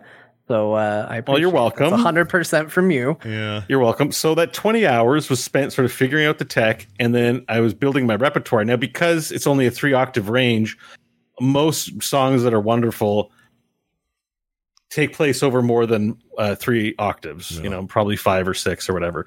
So a lot of that time was spent in Reason, which is the DAW that I use, rearranging MIDI files so that they would sound like the song, but within a 3-octave range. And also, if it's a piano arrangement, like there are streamers who stream, or not streamers, but YouTubers who do arrangements of like Divinity Original Sin. So I'm like, and then they sell their sheet music, which you can convert into MIDI. And so I signed up for their Patreon. I spent money on getting MIDI files, but then they were piano arrangements, so they'd be over 5 or 6 octaves. So I'd have to take them into Reason and crunch them into 3-octave range, but also there's 10 fingers. There's a lot of different notes, and it doesn't play chords. So I've got to figure out how, 2 or 3 at most, depending on the song, to make it sound good in Final Fantasy. So I end up doing a lot of work making arrangements specifically to run in Final Fantasy 14 and sound okay. So that's about 10 hours. And then the following 10 hours, all I did, like 10 hours of gameplay, I would go from bar to bar, location to location, and just play.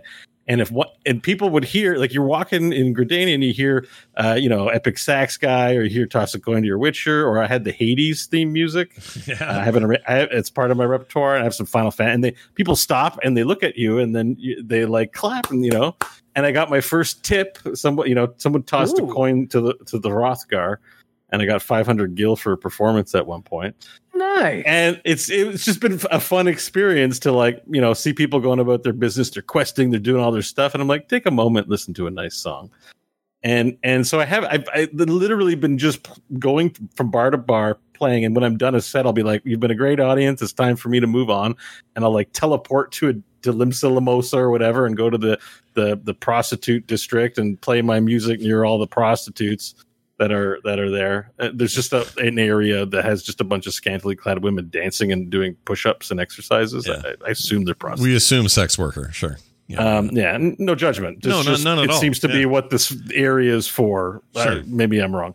And I'm just playing. I'm playing music, and I've realized that there are it is possible to do duos, like do whole bands. So this octave thing, like if you have a lot of different parts of an arrangement, you can multi-box. The software allows you can get 8 Final Fantasy accounts multi-box on your system and do a whole band. And there are people I've learned that actually do this and put on concerts in various parts in game.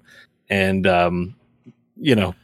congrats to them. I think I'm going to be a lone musician. I don't think I really want to be in a band, partially because I'm pretty much done with Final Fantasy 14. That may make some people sad, but, I have a thing where if I realize a game is going to dominate so much of my life that I spent, 70% of my long weekend making media arrangements for Final Fantasy 14, I probably just need to be not playing this game.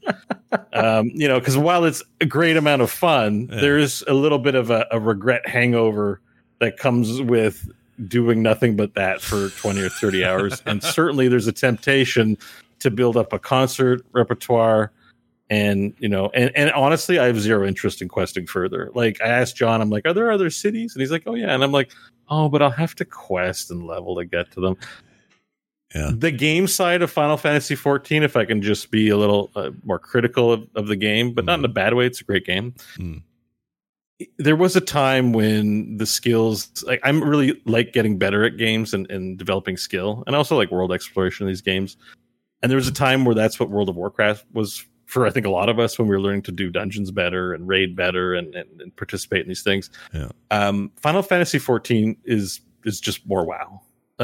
And I say just more WoW, it sounds derisive. You could also say it's more WoW, and that's amazing. It's more WoW than WoW is right now. I would. Not even. Like, one of the things is like, Blizzard's this big company. They have a mobile game. How dare they? I'm like, what the hell is Square Enix? Like, they have some of the most worst mobile games in the world. Like, they're no better than Activision. It's nice to be there. No judgment. Play their game.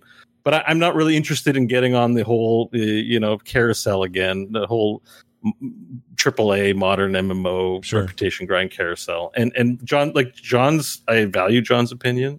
And if he says it's better than in World of Warcraft, I believe him. Yeah. But I just don't want to do any of that. Yeah. I find I don't have a desire for that. So I'm at this point where I'm like, I like barding, but like I don't really want to play the game anymore.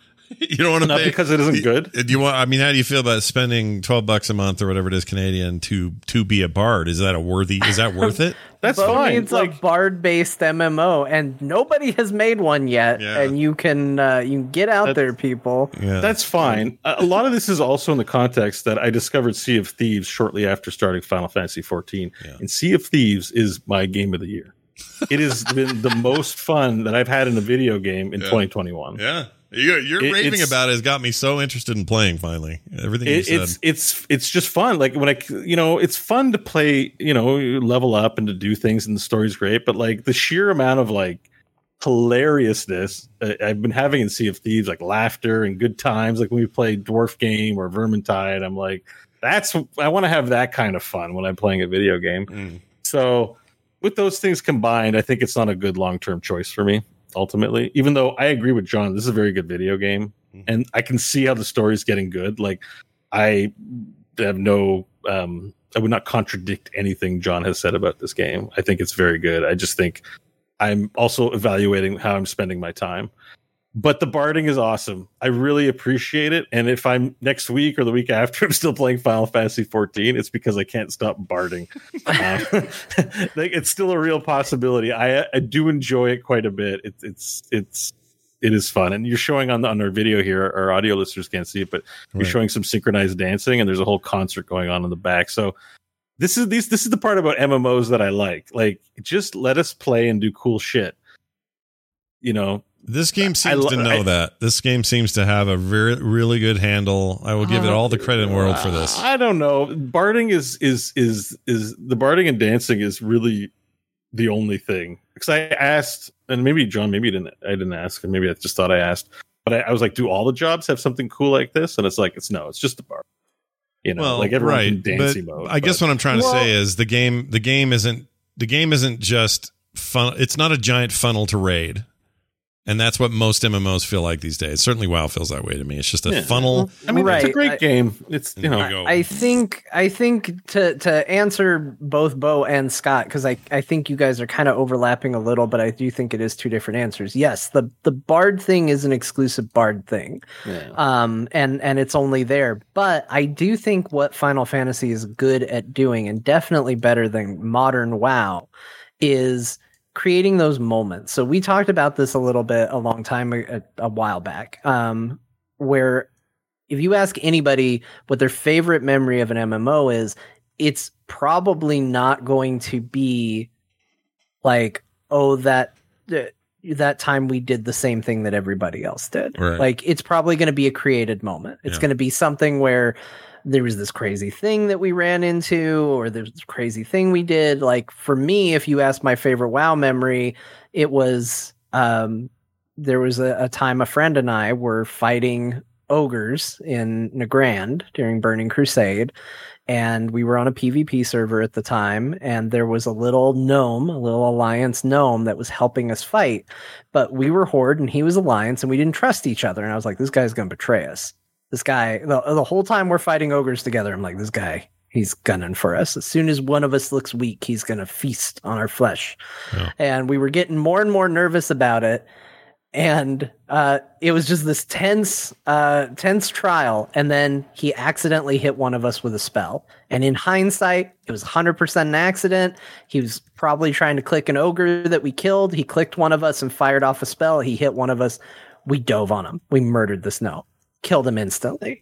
And then we were like, man, we killed him. And because he's a cowardly Alliance player, he's going to probably bring 8 friends here now to kill us. We got to get out of here before it gets hot. Mm-hmm. So we get on our mounts, we go tearing out of there because we just murdered somebody and we know we're in trouble for it. And there's this other Alliance player coming down the road at us. And like 2 genuinely bad criminals that have stumbled into like a Fargo type situation, I panic and I go, he knows what we did. And we decide to kill this innocent Alliance guy on the road because for some reason, I'm sure he knows we just committed a crime. So he had to die too. So we murdered him on the road. And it was just this moment of like panic and like people making increasingly bad decisions. Like I said, just like a Coen Brothers movie, like played out in an MMO. That's one of my favorite memories in WoW. That's not something they developed. That's just something that the systems allowed for. And I feel like that has gone away over time in World of Warcraft. And I do think Final Fantasy is better at creating a world where more of that stuff is possible because of how less restrained a lot of those systems are. And barding is a good example, and the elaborate outfits that you can make and put together, and the fact that they don't take themselves so seriously. So you do see people on really stupid mounts and wearing really stupid clothes all the time. Like, you know, you can do some of the most epic battles in Final Fantasy. Like, it will be heart-wrenching story. Like, there's a story beat in Shadowbringers that I haven't been able to stop thinking about since it happened. And it's heavy spoilers, so I can't talk about it. But I just like, it consumed my mind, and I was deep in thought and like, man, this is so interesting. This is so good. And then the raid starts and you have somebody with a chocobo head. And it's like, but that's fine. And that's okay. You can do that. You can pivot from this heavy hitting story moment to chocobo head man is going to help me fight this fight. And that's okay. Yeah. And I think that's kind of the world that they've cultivated and why it's so immersion, man. Yeah. Immersion. Yeah. No, I mean, whether they fell into it by accident or this is all just a really ingenious plan to be this at the stage that it's at when it's happening, given the state of the MMO market in general, I don't know, but they've done, they've found themselves in a really great position, and I guess hats off to them for that because they are reaping the benefits. Back to Old World a little bit. I did play a ton of that. I talked about it so much last week. I didn't want to burn everybody's ears up with it, but I really like Old World. John, did you have much of a time in there, or how'd it go with you? Okay, this is how I'm going to talk about Old World. There's one time I had to run and take the trash out real quick, and I live in a place where it's hot, so you can't do that barefoot here. Yeah. And so I had to do it quick, and I was at my parents' house at the time, and I just grabbed the flip-flops that were by the door, and I started walking, and there was something different about it, and I couldn't tell exactly what it was, and I got the trash out. I did what I had to do, but I came back and discovered that I had put on my dad's flip-flops. And there was something different about it. And it didn't feel right. Right. It felt different. They were more expensive than what my flip-flops were, so they were definitely more comfortable ultimately. Yeah. But they also weren't mine, and so there was an unsettlingness about it, and there was a discomfort that came along with it. And it was also like, oh, my feet are in the same spot. And so it was good, but also a little uncomfortable. And that's how I would describe Old World. Because I got into it and I was like, I've played Civilization. I know what these games are like. Yeah. And I loaded it up and everything was just a little wrong. Yeah. Not bad, but just not quite. It's like, that's not how that should work. Like, well, I don't like where this is. Oh, that's the notification of what's going on in the world. I don't like it there. I don't like it looking like that. Yeah. So it's going to be something where I thought I would just kind of casually play it and develop an opinion real quick for the show because I realized that all I had to talk about was Final Fantasy. Right. But then it turned out like, no, I'm going to need to sit down. I'm going to need to learn this. I'm going to need to come to terms with the fact that this is new shoes. Yeah. And it's like your dad's. It's like wearing your dad's flip-flops. Yep. Now when you say that, we'll know what you mean. Yeah. You know, 'cause I would say that about card battlers switching from Griftlands to Tainted Grail is like maybe like putting my dad's flip-flops. It is like that. You're right. I think that's a fair way of putting it because you played a lot of Civ. Like let's not beat around the bush here. John's played a ton of Civilization in his day, but I think your father's shoes is even a better scenario or a better description because this game was made by the lead on Civ 4, and there are things about it that harken back to the way Civ 4 worked. Not much, but a little. And so some of that is like wearing your dad's old shoes. It's literally Civilization's dad's old shoes, in a weird way. But yeah, I do think shoes made another pair of shoes. Exactly. I had the same problem though. Like I came to it with like some of that Civ expectation, and instead I had to play it the way the game is designed. And it turns out I really like the way it's designed. But it did take me a couple of runs for me to go, okay, I get the order system now. I understand why that's different and needed. It took me forever to remember that it was only Civ 6 where they started killing off your workers after they got a job done. I freaking hate that. I hate expendable workers. It drives me crazy in Civ. Yeah. And this game doesn't do that. Your workers are workers and they, hang around. They just represent workers. They're not a worker. So, Civ kind of wants both things. They want expendable units, but units that last 3,000 years. And I don't know why they can't do like 5 had workers that stayed around. So anyway, that's a small part of the game. But once you get the hang of that stuff and you realize what it means when you hover over a hexagon and have it say, well, this is really fertile land for a farm. Problem is it's right next to this city state and these guys are dicks. And if I put a farm there, it's just kind of leaves an open hole. If I do walls, great, but I haven't researched those yet. Like there's a lot of nuance happening there, but then there's this whole thing on the ground with your family and who's raising who and which version of the family's running which city that you founded and why your wife wants to kill you secretly. You didn't know about it. And also you caught a disease and you may die anyway. Like there's so many like these weird personal things in it that it's made it feel like a whole different game, which it should. I don't want to just play Civ again. I have Civ. We can play Civ a million times, and whenever Civ 7 comes out, there'll be a new Civ. This at least is saying, hey, here's some of those trappings and tropes of a 4X, but we're going to do it. We're going to tell a different tale here, and I really like what it's doing. So you just need more time with it, I think, because I think it's the kind of thing you'd love once it clicks. Yeah. It just seems like your thing. It's the whole time, I guess, and I didn't play it for very long, to be clear. Yeah. But I was definitely sitting there going, man, there's some really cool stuff in this. But then in the back of my head, I was also like, I hope Civ steals all this stuff. You like to see the underdog get wiped out by the big giant mega corporation. I get it. I know. And then I realized how that's not really a good way to look at it, because it's like saying, I don't know, I hope McDonald's starts selling Cane's. I mean, sauce. they do that. I don't know, but like, it's just not. Yeah. It's not great. Yeah, they've done that to WoW add-ons. That's a normal thing. You got a good idea, you bet your ass a company's gonna. Yeah, they may include some of that stuff, but I know what you're saying. You're not saying you want indies to struggle and then get wiped out by their bigger. You don't want Walmart to kick the mom and pop out just because they're Walmart. I get it. Right. But also you got to go to Walmart sometimes and you're like, I kind of wish that convenient thing that small place does was happening here at Walmart. That'd be cool.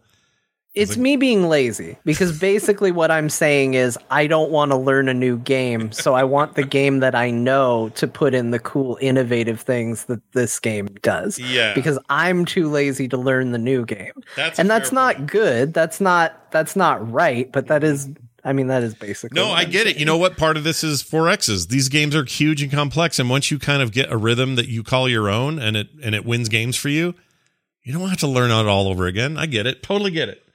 Like, totally get it. This is why I want to go play like a space game. It took me a long time to learn Civ. Yeah. Oh, yeah. And you spent hundreds of hours in there. So yeah, I get it. But Old World's rad. And Humankind may be rad too. I don't know. That comes out when? August, I guess? I'm curious about that one, because those are the Endless Space guys, and I like them a lot. So we'll see how they do. All right, Bo. Dear Martha. No, we didn't do Dear Martha. Why did we skip over that? Why did we do that? Did Bo? Let's give Bo his time, and we'll throw it in before email. All right. Sea of Thieves. I don't think it'll take too long, because I played 2 games this past week. Yeah. Most of it was barding in Final Fantasy 14. Yeah. The other game I played was Sea of Thieves, and this is a game I want to be playing now all the time. And the thing is, I refuse to play it solo, because it is a good, fun friend experience, and the discovery aspect is what's best. I'm even hesitant to talk about it here. I don't know, like, Scott, you seem interested. I don't know, John, if you're going to give it a whirl or not, but you've played a bit. Like I said, I liked my time, but my time was solo, and I think you're 100% right. I think that game has to be played with other people for it to be good. And not to sport, like, not to like look at how to min-max or do things right, because, I'll just talk about it. Like, so on the map, there was these red skulls, and we thought, that's got to be something bad. Stay away from it. But we got kind of curious because one was nearby, and I was like, looking off in the distance with your telescope, and I'm like, it looks kind of like just a sunken ship. What is that? And so we went on it, but as we went there, a giant shark tried to eat our boat. Which, it's funny, I discovered Crofton's actually has a fear of sharks. So all of a sudden, this game is really terrifying. Ooh, drive by all the sharks then. I want to watch that. And the shark's the size of the boat. Like, it's enormous. But anyways, we discovered that, this is a sunken ship, and there's a treasure chest on it. And then we took the treasure chest, and we didn't know where to deliver it to. Yeah. We had no idea. We were trying to figure that out. And as we were trying to figure that out, a giant undead ship emerged from the water like Davy Jones style and started attacking us and chasing us, and like it was all skeleton. And I didn't know that about this game. It just went and like just emerged from the water, and it was such a shock. I wasn't expecting that at all, and I don't even know if it was related. Honestly, that might have been just a random encounter. I don't know if it was because we took that chest or not. Right. And anyways, there's stuff like that. It's so delightful to be exploring and not know what to expect. And I play so many games. When I play Final Fantasy 14, I know what to expect, right? This is the raid boss. This is where I get my gear. What's the thing? This right. I'm like, I'm never quite sure what to expect, and I really appreciate that about this game. And the other thing is, and so that's one story. By the way, on that ship, don't board their ship. I thought I could board their ship, kill the skeletons, and take it for myself. Yeah. The skeletons res after a time, so I killed them all, and then they resed and killed me. Skeleton. Yeah, the undead, they're tough. Yeah. But another aspect, another thing that happened, what we did in activity, and we streamed this one this week, was we were doing one quest, but we found a treasure map, and then we went to the island where the treasure map was pointing.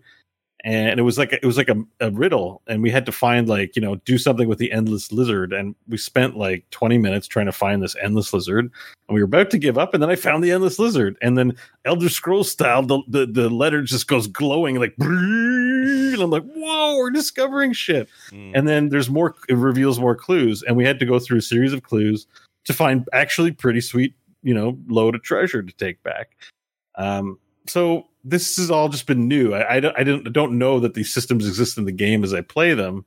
I still don't know what else is in there, and it's delightful. And it's, even though there's violence in the game, I really appreciate when a game can be very creative about the fun that you can have with it, and be not emphasized on fighting and killing being the thing, which they've done majestically here. So it's kind of like a little bit of No Man's Sky mixed in with a 4-player co-op style game, basically. Yeah. That's there's crafting. If you, there's just little things like if you eat raw fish, your face will turn green and your vision blurry and you'll throw up. You got to cook the fish. There's stuff like that where it's like you have to do logical things in the game world. But if you don't know them, you can stumble and have these hilarious memories, like John was talking about his memory of the emergent gameplay. And wow, there's a lot of that in here with your friends. So this has been my favorite gaming experience this year, and I'm really enjoying that's awesome. And best in class water. Never forget that water. It's so good. I want it in everything. Yeah, it's really good. That thing rises up and the sun hits it. Oh, it's so cool. And it even changes, like when the waves are high and you're in it, you go up and down with the wave, just like in a real ocean. You're like, it's scary at times. Makes me want to bust out a jet ski or something. They don't have those in pirate times. All right. Very nice. John, we're going to go back to our Dear Martha review, because I didn't mean to skip it. We're going to do it now. So everybody sit back and enjoy another review from the pages of Steam as told through a Dear Martha letter. Enjoy. My dearest Martha, today I write to you with a review of the game Reminiscence. Martha, this game is amazing for a free game. I don't usually leave game reviews, but this game blew me away, created by a single person. If you had a full-size team and funding, I could see this becoming AAA horror title. Game gave me chills the entire time, playing sitting on the edge of my seat, waiting to see what happened next. Very short-lived, but amazing nonetheless. 8 out of 10. Game gives me PT vibes all day. Fantastic gameplay, great story, and the game actually scared me a bit. And that's really saying something. Check it out, and dev, keep up the good work. I'd love to see more of this game. Has amazing potential to become one of the best horror titles if the story and gameplay was expanded. Props to the dev. One of the best games I've played in a long time, and all I can say is I want more. Keep it up, dev. This game is just too good. Yours in this life and the next, Ace Blaze Official. Oh man, should have been Crackhead Jr. because definitely blazed when he wrote that. Yeah, did he write that in all caps, or is that just my? Oh yeah, let me just put this in. Let me just put the review here in our Discord. You can see it yourself. All right, I wanted to find this. Yeah. You expressed that pretty well, and oh yeah, look at that, all caps, baby. I like that. The game scared me a bit, and that's really saying something. Like not quite a bit, like it's just an average amount, but that's still saying something. Scared me a bit, I guess. Oh yeah, there it is. A bit. You guys can see this. Well, it's actually one word. It scared a bit. A bit. Yeah, I tried to make it sound like it was one word. We'll see if that came through. Oh, it landed real well on my ear. Yeah. It's like loud. This guy has broken What is broken PT keyboard. vibes? PT? Oh, PT? Don't you remember PT on the PlayStation? It was the demo that was all secrety, and they weren't telling us what it was for. But if you beat it at the end, it would say Silent Hills, and it was supposed to be Kojima was making a Silent Hill game, and it even had what's his name that ended up in Backpack Simulator, whatever it's called. What's it Norman called? Reedus. Norman Reedus. He was in the very end of it. But then that all got canceled, and the demo eventually went away. I think if you never updated it PS4 past a certain point, you still have it. But it was the scariest damn demo ever made. I mean, this is like before Resident Evil 7, so I feel like maybe since this, things have gotten scarier. But up to that point, nobody had quite done anything quite like that. It was a hell of a thing. Yeah, I thought he was talking about like PTSD or like PT vibes was a. Oh, I see. Yeah, no, he means the actual PT. Yeah, but you're right. It was probably a game he was referencing. Yeah, PT is a hell of a thing, man. You should watch a playthrough on PT YouTube. Go Home. Yeah, PT. I accidentally deleted it off my PS4, so it still shows up as something I can download, but if I try to download it, it won't let me. Yeah, it's really dumb that they don't just let you download it. Like, who cares? Why? That's dumb. All right. Well done, everybody. It's time for emails. That's a good question. Quick email from a listener. This is from Bino. Yeah. Bino. Old Bino. Yep. Keeping us safe no matter what we do. Look at the big brain on Bino. Everyone loves Bino and his big brain. He says, hey, guys, having never played the series before, I recently picked up Mass Effect Legendary Edition and finished the first game. Aside from the understandably clunky combat and UI, I really loved it and looked forward to diving into 2 and 3. I also have in-progress playthroughs of both Sekiro and Dark Souls 1 going, which are my first experience with Souls-likes. Well, those are both good games. Especially Sekiro is really neat. I wish I liked Souls-likes and I'd play it more. Anyway, that got me to thinking, is there a game or series that you always meant to check out that you just haven't been able to for one reason or the other? The first examples that come to mind for me would probably be Dishonored or BioShock. Thanks for all you do. Really appreciate you guys. Bino. Well, Bino, I appreciate you in those special cases where I need a little Bino. All right. What do you Bino? It's Bino. I don't know if they have it in Canada, but up here you can buy Bino, and it's literally a thing that makes you not fart. So that's cool. Oh, really? Yeah. It's the solution to beans? Yeah. It's literally called Bino. It's like Drano, except the opposite. It's like no beans. No beans. You're not going to do to me what you intend to do. Bino. I never heard of Bino. Yeah. Well, maybe it'll get up there one day. It's like Tim Hortons for you guys. I mean, I've had Bino Noir, but Bino Noir. Bino Noir. I want that as a gamer tag, honestly. Bino Noir. That's not bad. Yeah. That's not bad. All right. To answer this question, the answer would have been Dishonored, except I finally cracked that open, but I haven't finished it yet. I do really like that game, so I need to finish it. It's on my shame list. I don't know why I can't get into Dishonored. I've tried 3 times, and I have a hard time with that series, even though it being completely up my alley. Everything about it is up your alley. Like everything. Mm-hmm. The tone, the setting, the perspective, the stealthy, thiefy shit in there. Like I can't. One thing that isn't is there is. I don't know if it's in the sequel, but I know there's a morality system in the first one. Yeah. And let me just say, when I'm playing like an assassin, there's no morality. I know I'm a light side shepherd all the way, and I'm gonna be Paragon till the day I'm dead. You make me an assassin, folks gonna die. Yeah. Like it is not. I'm like, hey, if this guy lives, that's just another set of eyes to see me later. Dead across the board. My target's at the top of the house. Well, there's going to be a bunch of dead people between the bottom and the top. That's just how it's going to be. That's how I play those games. The only exception being, weirdly, I got the pacifist achievement for the Deus Ex game. But beyond that, I usually just take people out permanently. And that's how I play these things. And getting pacifist is fun on Deus Ex, though. It was fun. Yeah. Well, it's fun because you still get to do all the cool shit. It's just you're not killing anyone doing it.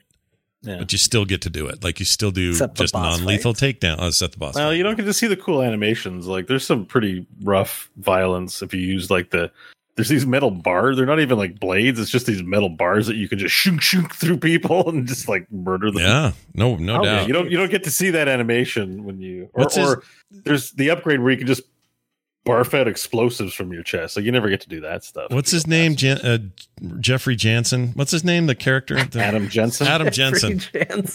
I know I'm Jeffrey Jansen. He's got the most boring name. Adam Jensen's like the most like no offense to any Adam Jensens, but it doesn't sound like a super spy stealth future guy. It just sounds like a dude. Oh, I can see the Adam thing because there's a lot of religious allegory with the story. No, that's true. Yeah. The Adam thing is okay, but Jensen is, Jensen, get in here. I need those numbers for the fourth quarter. You might as well just call him Jenkins, right? Adam Jenkins. Yeah, Adam Jenkins. It's like the opposite. I always laugh when you play like something like WoW, or it happens in D&D too, where someone will be a werewolf or something like that, and they have like the perfect name for a werewolf, and it's like, wait a minute, your parents think you were going to be a werewolf when you grow up because your name's like Gregory Lionfang or something like that, and it's like, my powers come from the lions, and you're like, well, did they know? How'd this happen? This is the reverse of that. It's like the Adam is very good, but then it's like, well, of course his name's Jensen. He didn't know he was gonna need to have a cooler last name. Yeah, and Jensen. In the case of like, I was thinking of we watched some Thundercats this morning on the Adventure Club, and at least in those cases, it's like, oh, Lion-O is the name of the guy who was a lion. Tigra is the dude that looks like a damn tiger, and Panthro is a panther. Like, we get it.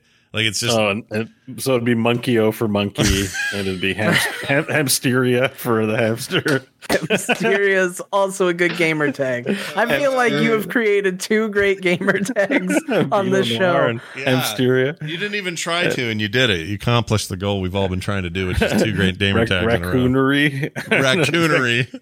No, that's where all the raccoons are made, is the raccoonery. Raccoony. And what other animals we got? Alligator.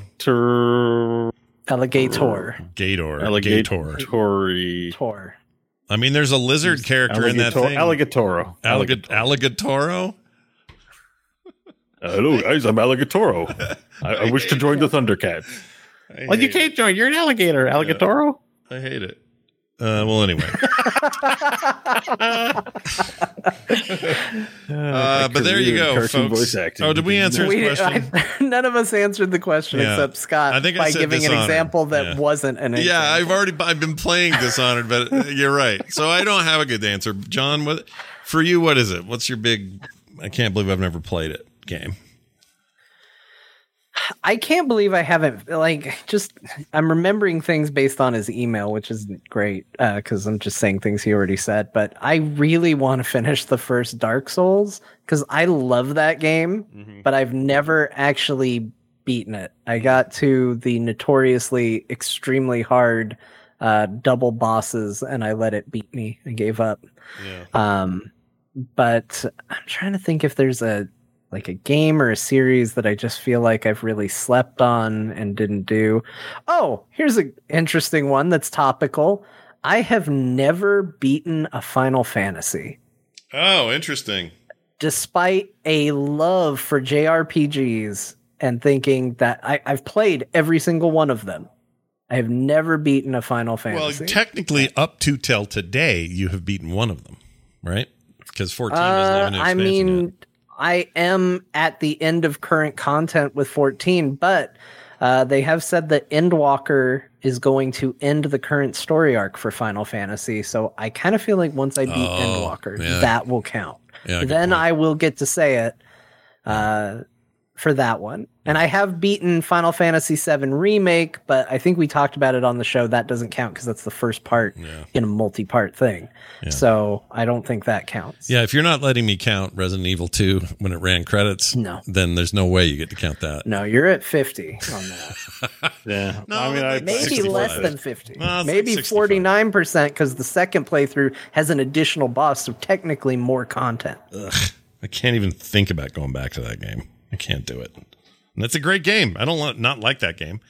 All right, fair enough. Bo, I just thought of one. Sorry, I'll just say the name and I won't even care about explaining it. But Valorant, that's the game. Valorant. It's a multiplayer game. It's that Riot shooter. I like Counter-Strike. I like Overwatch. It sounds like a combination of those things. It should be a game I would totally enjoy. My son plays it. My son-in-law plays it. A bunch of people I know play it and love it. I don't know why I haven't tried it. I just haven't played it. And I would like to. So there, that's mine. Bo, yours. Yeah, I don't know. I'm sure there's one, but I've been trying to think of it, but I just can't think of it. I probably Nintendo stuff. It's been a while since I've had a Nintendo console, so I've missed a lot of Zeldas. I think Ocarina of Time was my last Zelda. Oh my gosh, so you never played Wind Waker then? No. Shit. I did play the Link's Awakening at some point on a handheld. Well, that means that's a good game, but that means that you have not played the greatest Zelda title of all time, which is Wind Waker. It's so good. Is that the one they're remaking, or is Skyward Sword remaking? By far, right? Skyward Sword. Although, man, the reviews are pretty tight on that Skyward Sword remake, because I guess there's a bunch of underpinning stuff that drove people crazy about the Wii game, and it's all ripped out, and they're loving it. Nice. Yeah. Maybe I will get a Switch. I don't know. Stupid Steam Deck. But I know. Yeah, but yeah, we'll see. But yeah, I guess the Zeldas I tend to miss out on. Probably the biggest one for me. Gosh dang it, Wind Waker's so good. I want all my friends to have had that experience. It's so good. It's good. It's really, really good. Easily the best one for me. I love it. Is it in the retro store? No, they have it on the Wii U got a remaster of it, 1080p remaster, and it looks amazing. There's no reason they shouldn't just port that right over. I mean, they did it with Mario Kart 8. They may as well do it with that, and it pisses me off. They should, because you're not wrong. It's the best Zelda. I love it. But you already know I have a soft spot for games where you're on boats going from island to island, and like that game was it was made for me. People, hated on the art style at the time, but I think it's so full of character. It's so held to this day, Link's face when he's in that barrel and about to get launched. Makes me laugh every time I see it. The three looks as it cuts in on his face, like the art style and the world was. And I would argue, maybe barring Breath of the Wild, but let's give that a few more years. But I think it's the only Zelda that visually actually holds up, like outside of like the 2D sprite based stuff, which is kind of eternal. But as far as like the 3D Zeldas go, everybody was so worked up at the time about that art style. It's the only one that still looks good. It looks amazing. They were wrong. People were just effing wrong back then. They were wrong. Yeah. And now they would be wrong not to play it again. And I would pay another $50 for that game. I've done it 3 times. I'll do it 2 times. I'll do it one more time. I bought it on GameCube, beat it. Played it on Wii U, beat it. I'll do it again on the Switch. Just let me have it, Nintendo, you a-holes. All right. You can get, there's some pretty good emulated, like run it on your PC version of that game floating around. But, it's not 100% legal. That too. Yeah. Don't let Nintendo know, though. Don't tell them. But it's in 4K and everything. It's beautiful. All right. Well, there's your email. And we've answered your question there, Bino. So go back to your friends and see how that worked out. I don't know if I'm saying that. Send your emails like Bino did to talktothecore@gmail.com, because by gum, we'd sure like to read them and read them right here on the show. That's talktothecore@gmail.com. It's going to do it for us. Trying to think what else is going on around here. Big changes coming to the Instance. If you're a fan of that show, some of that will be evidenced tomorrow. We have a guest host while Garrett's out of town. And the following week, another guest host while Garrett's out of town by the name of Jonathan Jagger. Uh-oh. Yeah. You think Dragon Beef... You guys going to go hard on that leaky thing? Yeah. Oh, yeah. Hell yeah. That leak thing is... talk about it today, but clearly you're saving it for the old Instance. Yeah, probably. I mean, I almost put it on there, but I figured that would be a good place for you to talk about. Yeah. Plus, there's still questions about its source, but there's this discussion around it is valid. Plus, the Instance is changing. We're talking about other games. We're going to go hard on some... I really want to get down to the bone on why the Final Fantasy thing is happening and why it's happening now, and in such an intense way. And there's a lot to say, and I know John's got a ton to say. That's why I'm having him on. So that'll be next Friday. Tomorrow, I have a guest on who he and I will talk about the upcoming New World, not to be confused with the 4X Old World. Civ 4X like game, right? Yep, that's the one. I finally got it right. Nope, you're still wrong. It's the MMO from Amazon Game Studios that's coming soon and is currently in the top 10 bestsellers on Steam. Whether people are going to be truly happy or not, we'll find out. But we're going to dig deep as to what that game promises and get ready for seeing what it actually delivers. And there's this WoW leak, which we'll definitely probably discuss as well. Anything else going on, John? You want to say anything or give us any advice or, I don't know, spread rumors, whatever? You can do it now. Here's your chance. I heard the instance was Core 2. Oh, that's what I heard. Someone said, hey, Core 2, boop, like everybody wants to say that they used to say this about Core. They said, oh, no, you already have boop. Why are you doing another one? No, it's not. It's not even close. Boop is all about indies. Total focus on That was indies. my favorite thing about being in that chat, was seeing people do Core 2, because when we announced that we weren't doing just HOTS and we were going to do general video games, I saw all the Boop 2, Boop 2, Boop 2. Yeah. And now we've come full circle, and now it gets to be Core 2, and I just felt real validated and happy. Yeah, and until they actually hear it and realize, oh, it's not that, it's this other thing, but everyone has the patience of a flea, so that's pretty great. I thought this was Instance Zero. Instance Zero. I like that even better. Instant Zero Sugar. That's what I'm going to call it. Anyway, Bo. Yeah, literally, I'm trying not to have sugar here. So anything you'd like to add to the finality? No, but just to add my 2 cents, since I'm not going to be part of this WoW leak conversation, that it's you're out of the frying pan into the fire. Yeah, I think there's a lot of favorable. I think it just looks better than it is, and we'll be bitching about Square Enix in short order. It always happens. It comes full circle. Yeah. We know this to be true. So there you go. That's my contribution. All right, I like it. Ignore it or make of it what you will. No, I like it. It was like a slap on the butt out the way of the door. It's perfect. We're done. Thank you all for being here. We'll be back next time with a whole nother show. In the meantime, thanks for your big support over there at patreon.com/core show. It means a great deal to us that you support us. And if you haven't, consider it. All the details are there. You can also find it and everything else at frogpants.com/core.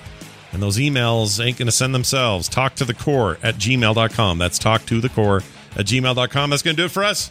For me, for Bo, for John. We'll see you next time.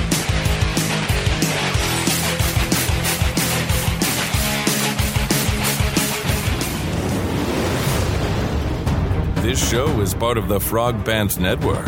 Yes. Get more at frogpants.com.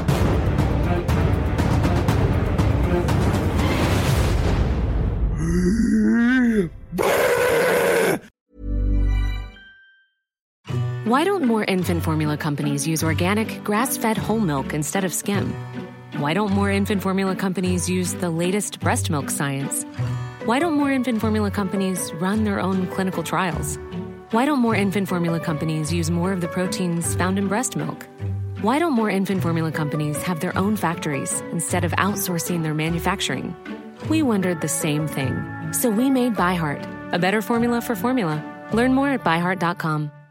Mom deserves the best, and there's no better place to shop for Mother's Day than Whole Foods Market. They're your destination for unbeatable savings, from premium gifts to show-stopping flowers and irresistible desserts. Start by saving 33% with Prime on all body care and candles. Then get a 15-stem bunch of tulips for just $9.99 each with Prime. Round out Mom's menu with festive rosé, irresistible berry chantilly cake, and more special treats. Come celebrate Mother's Day at Whole Foods Market.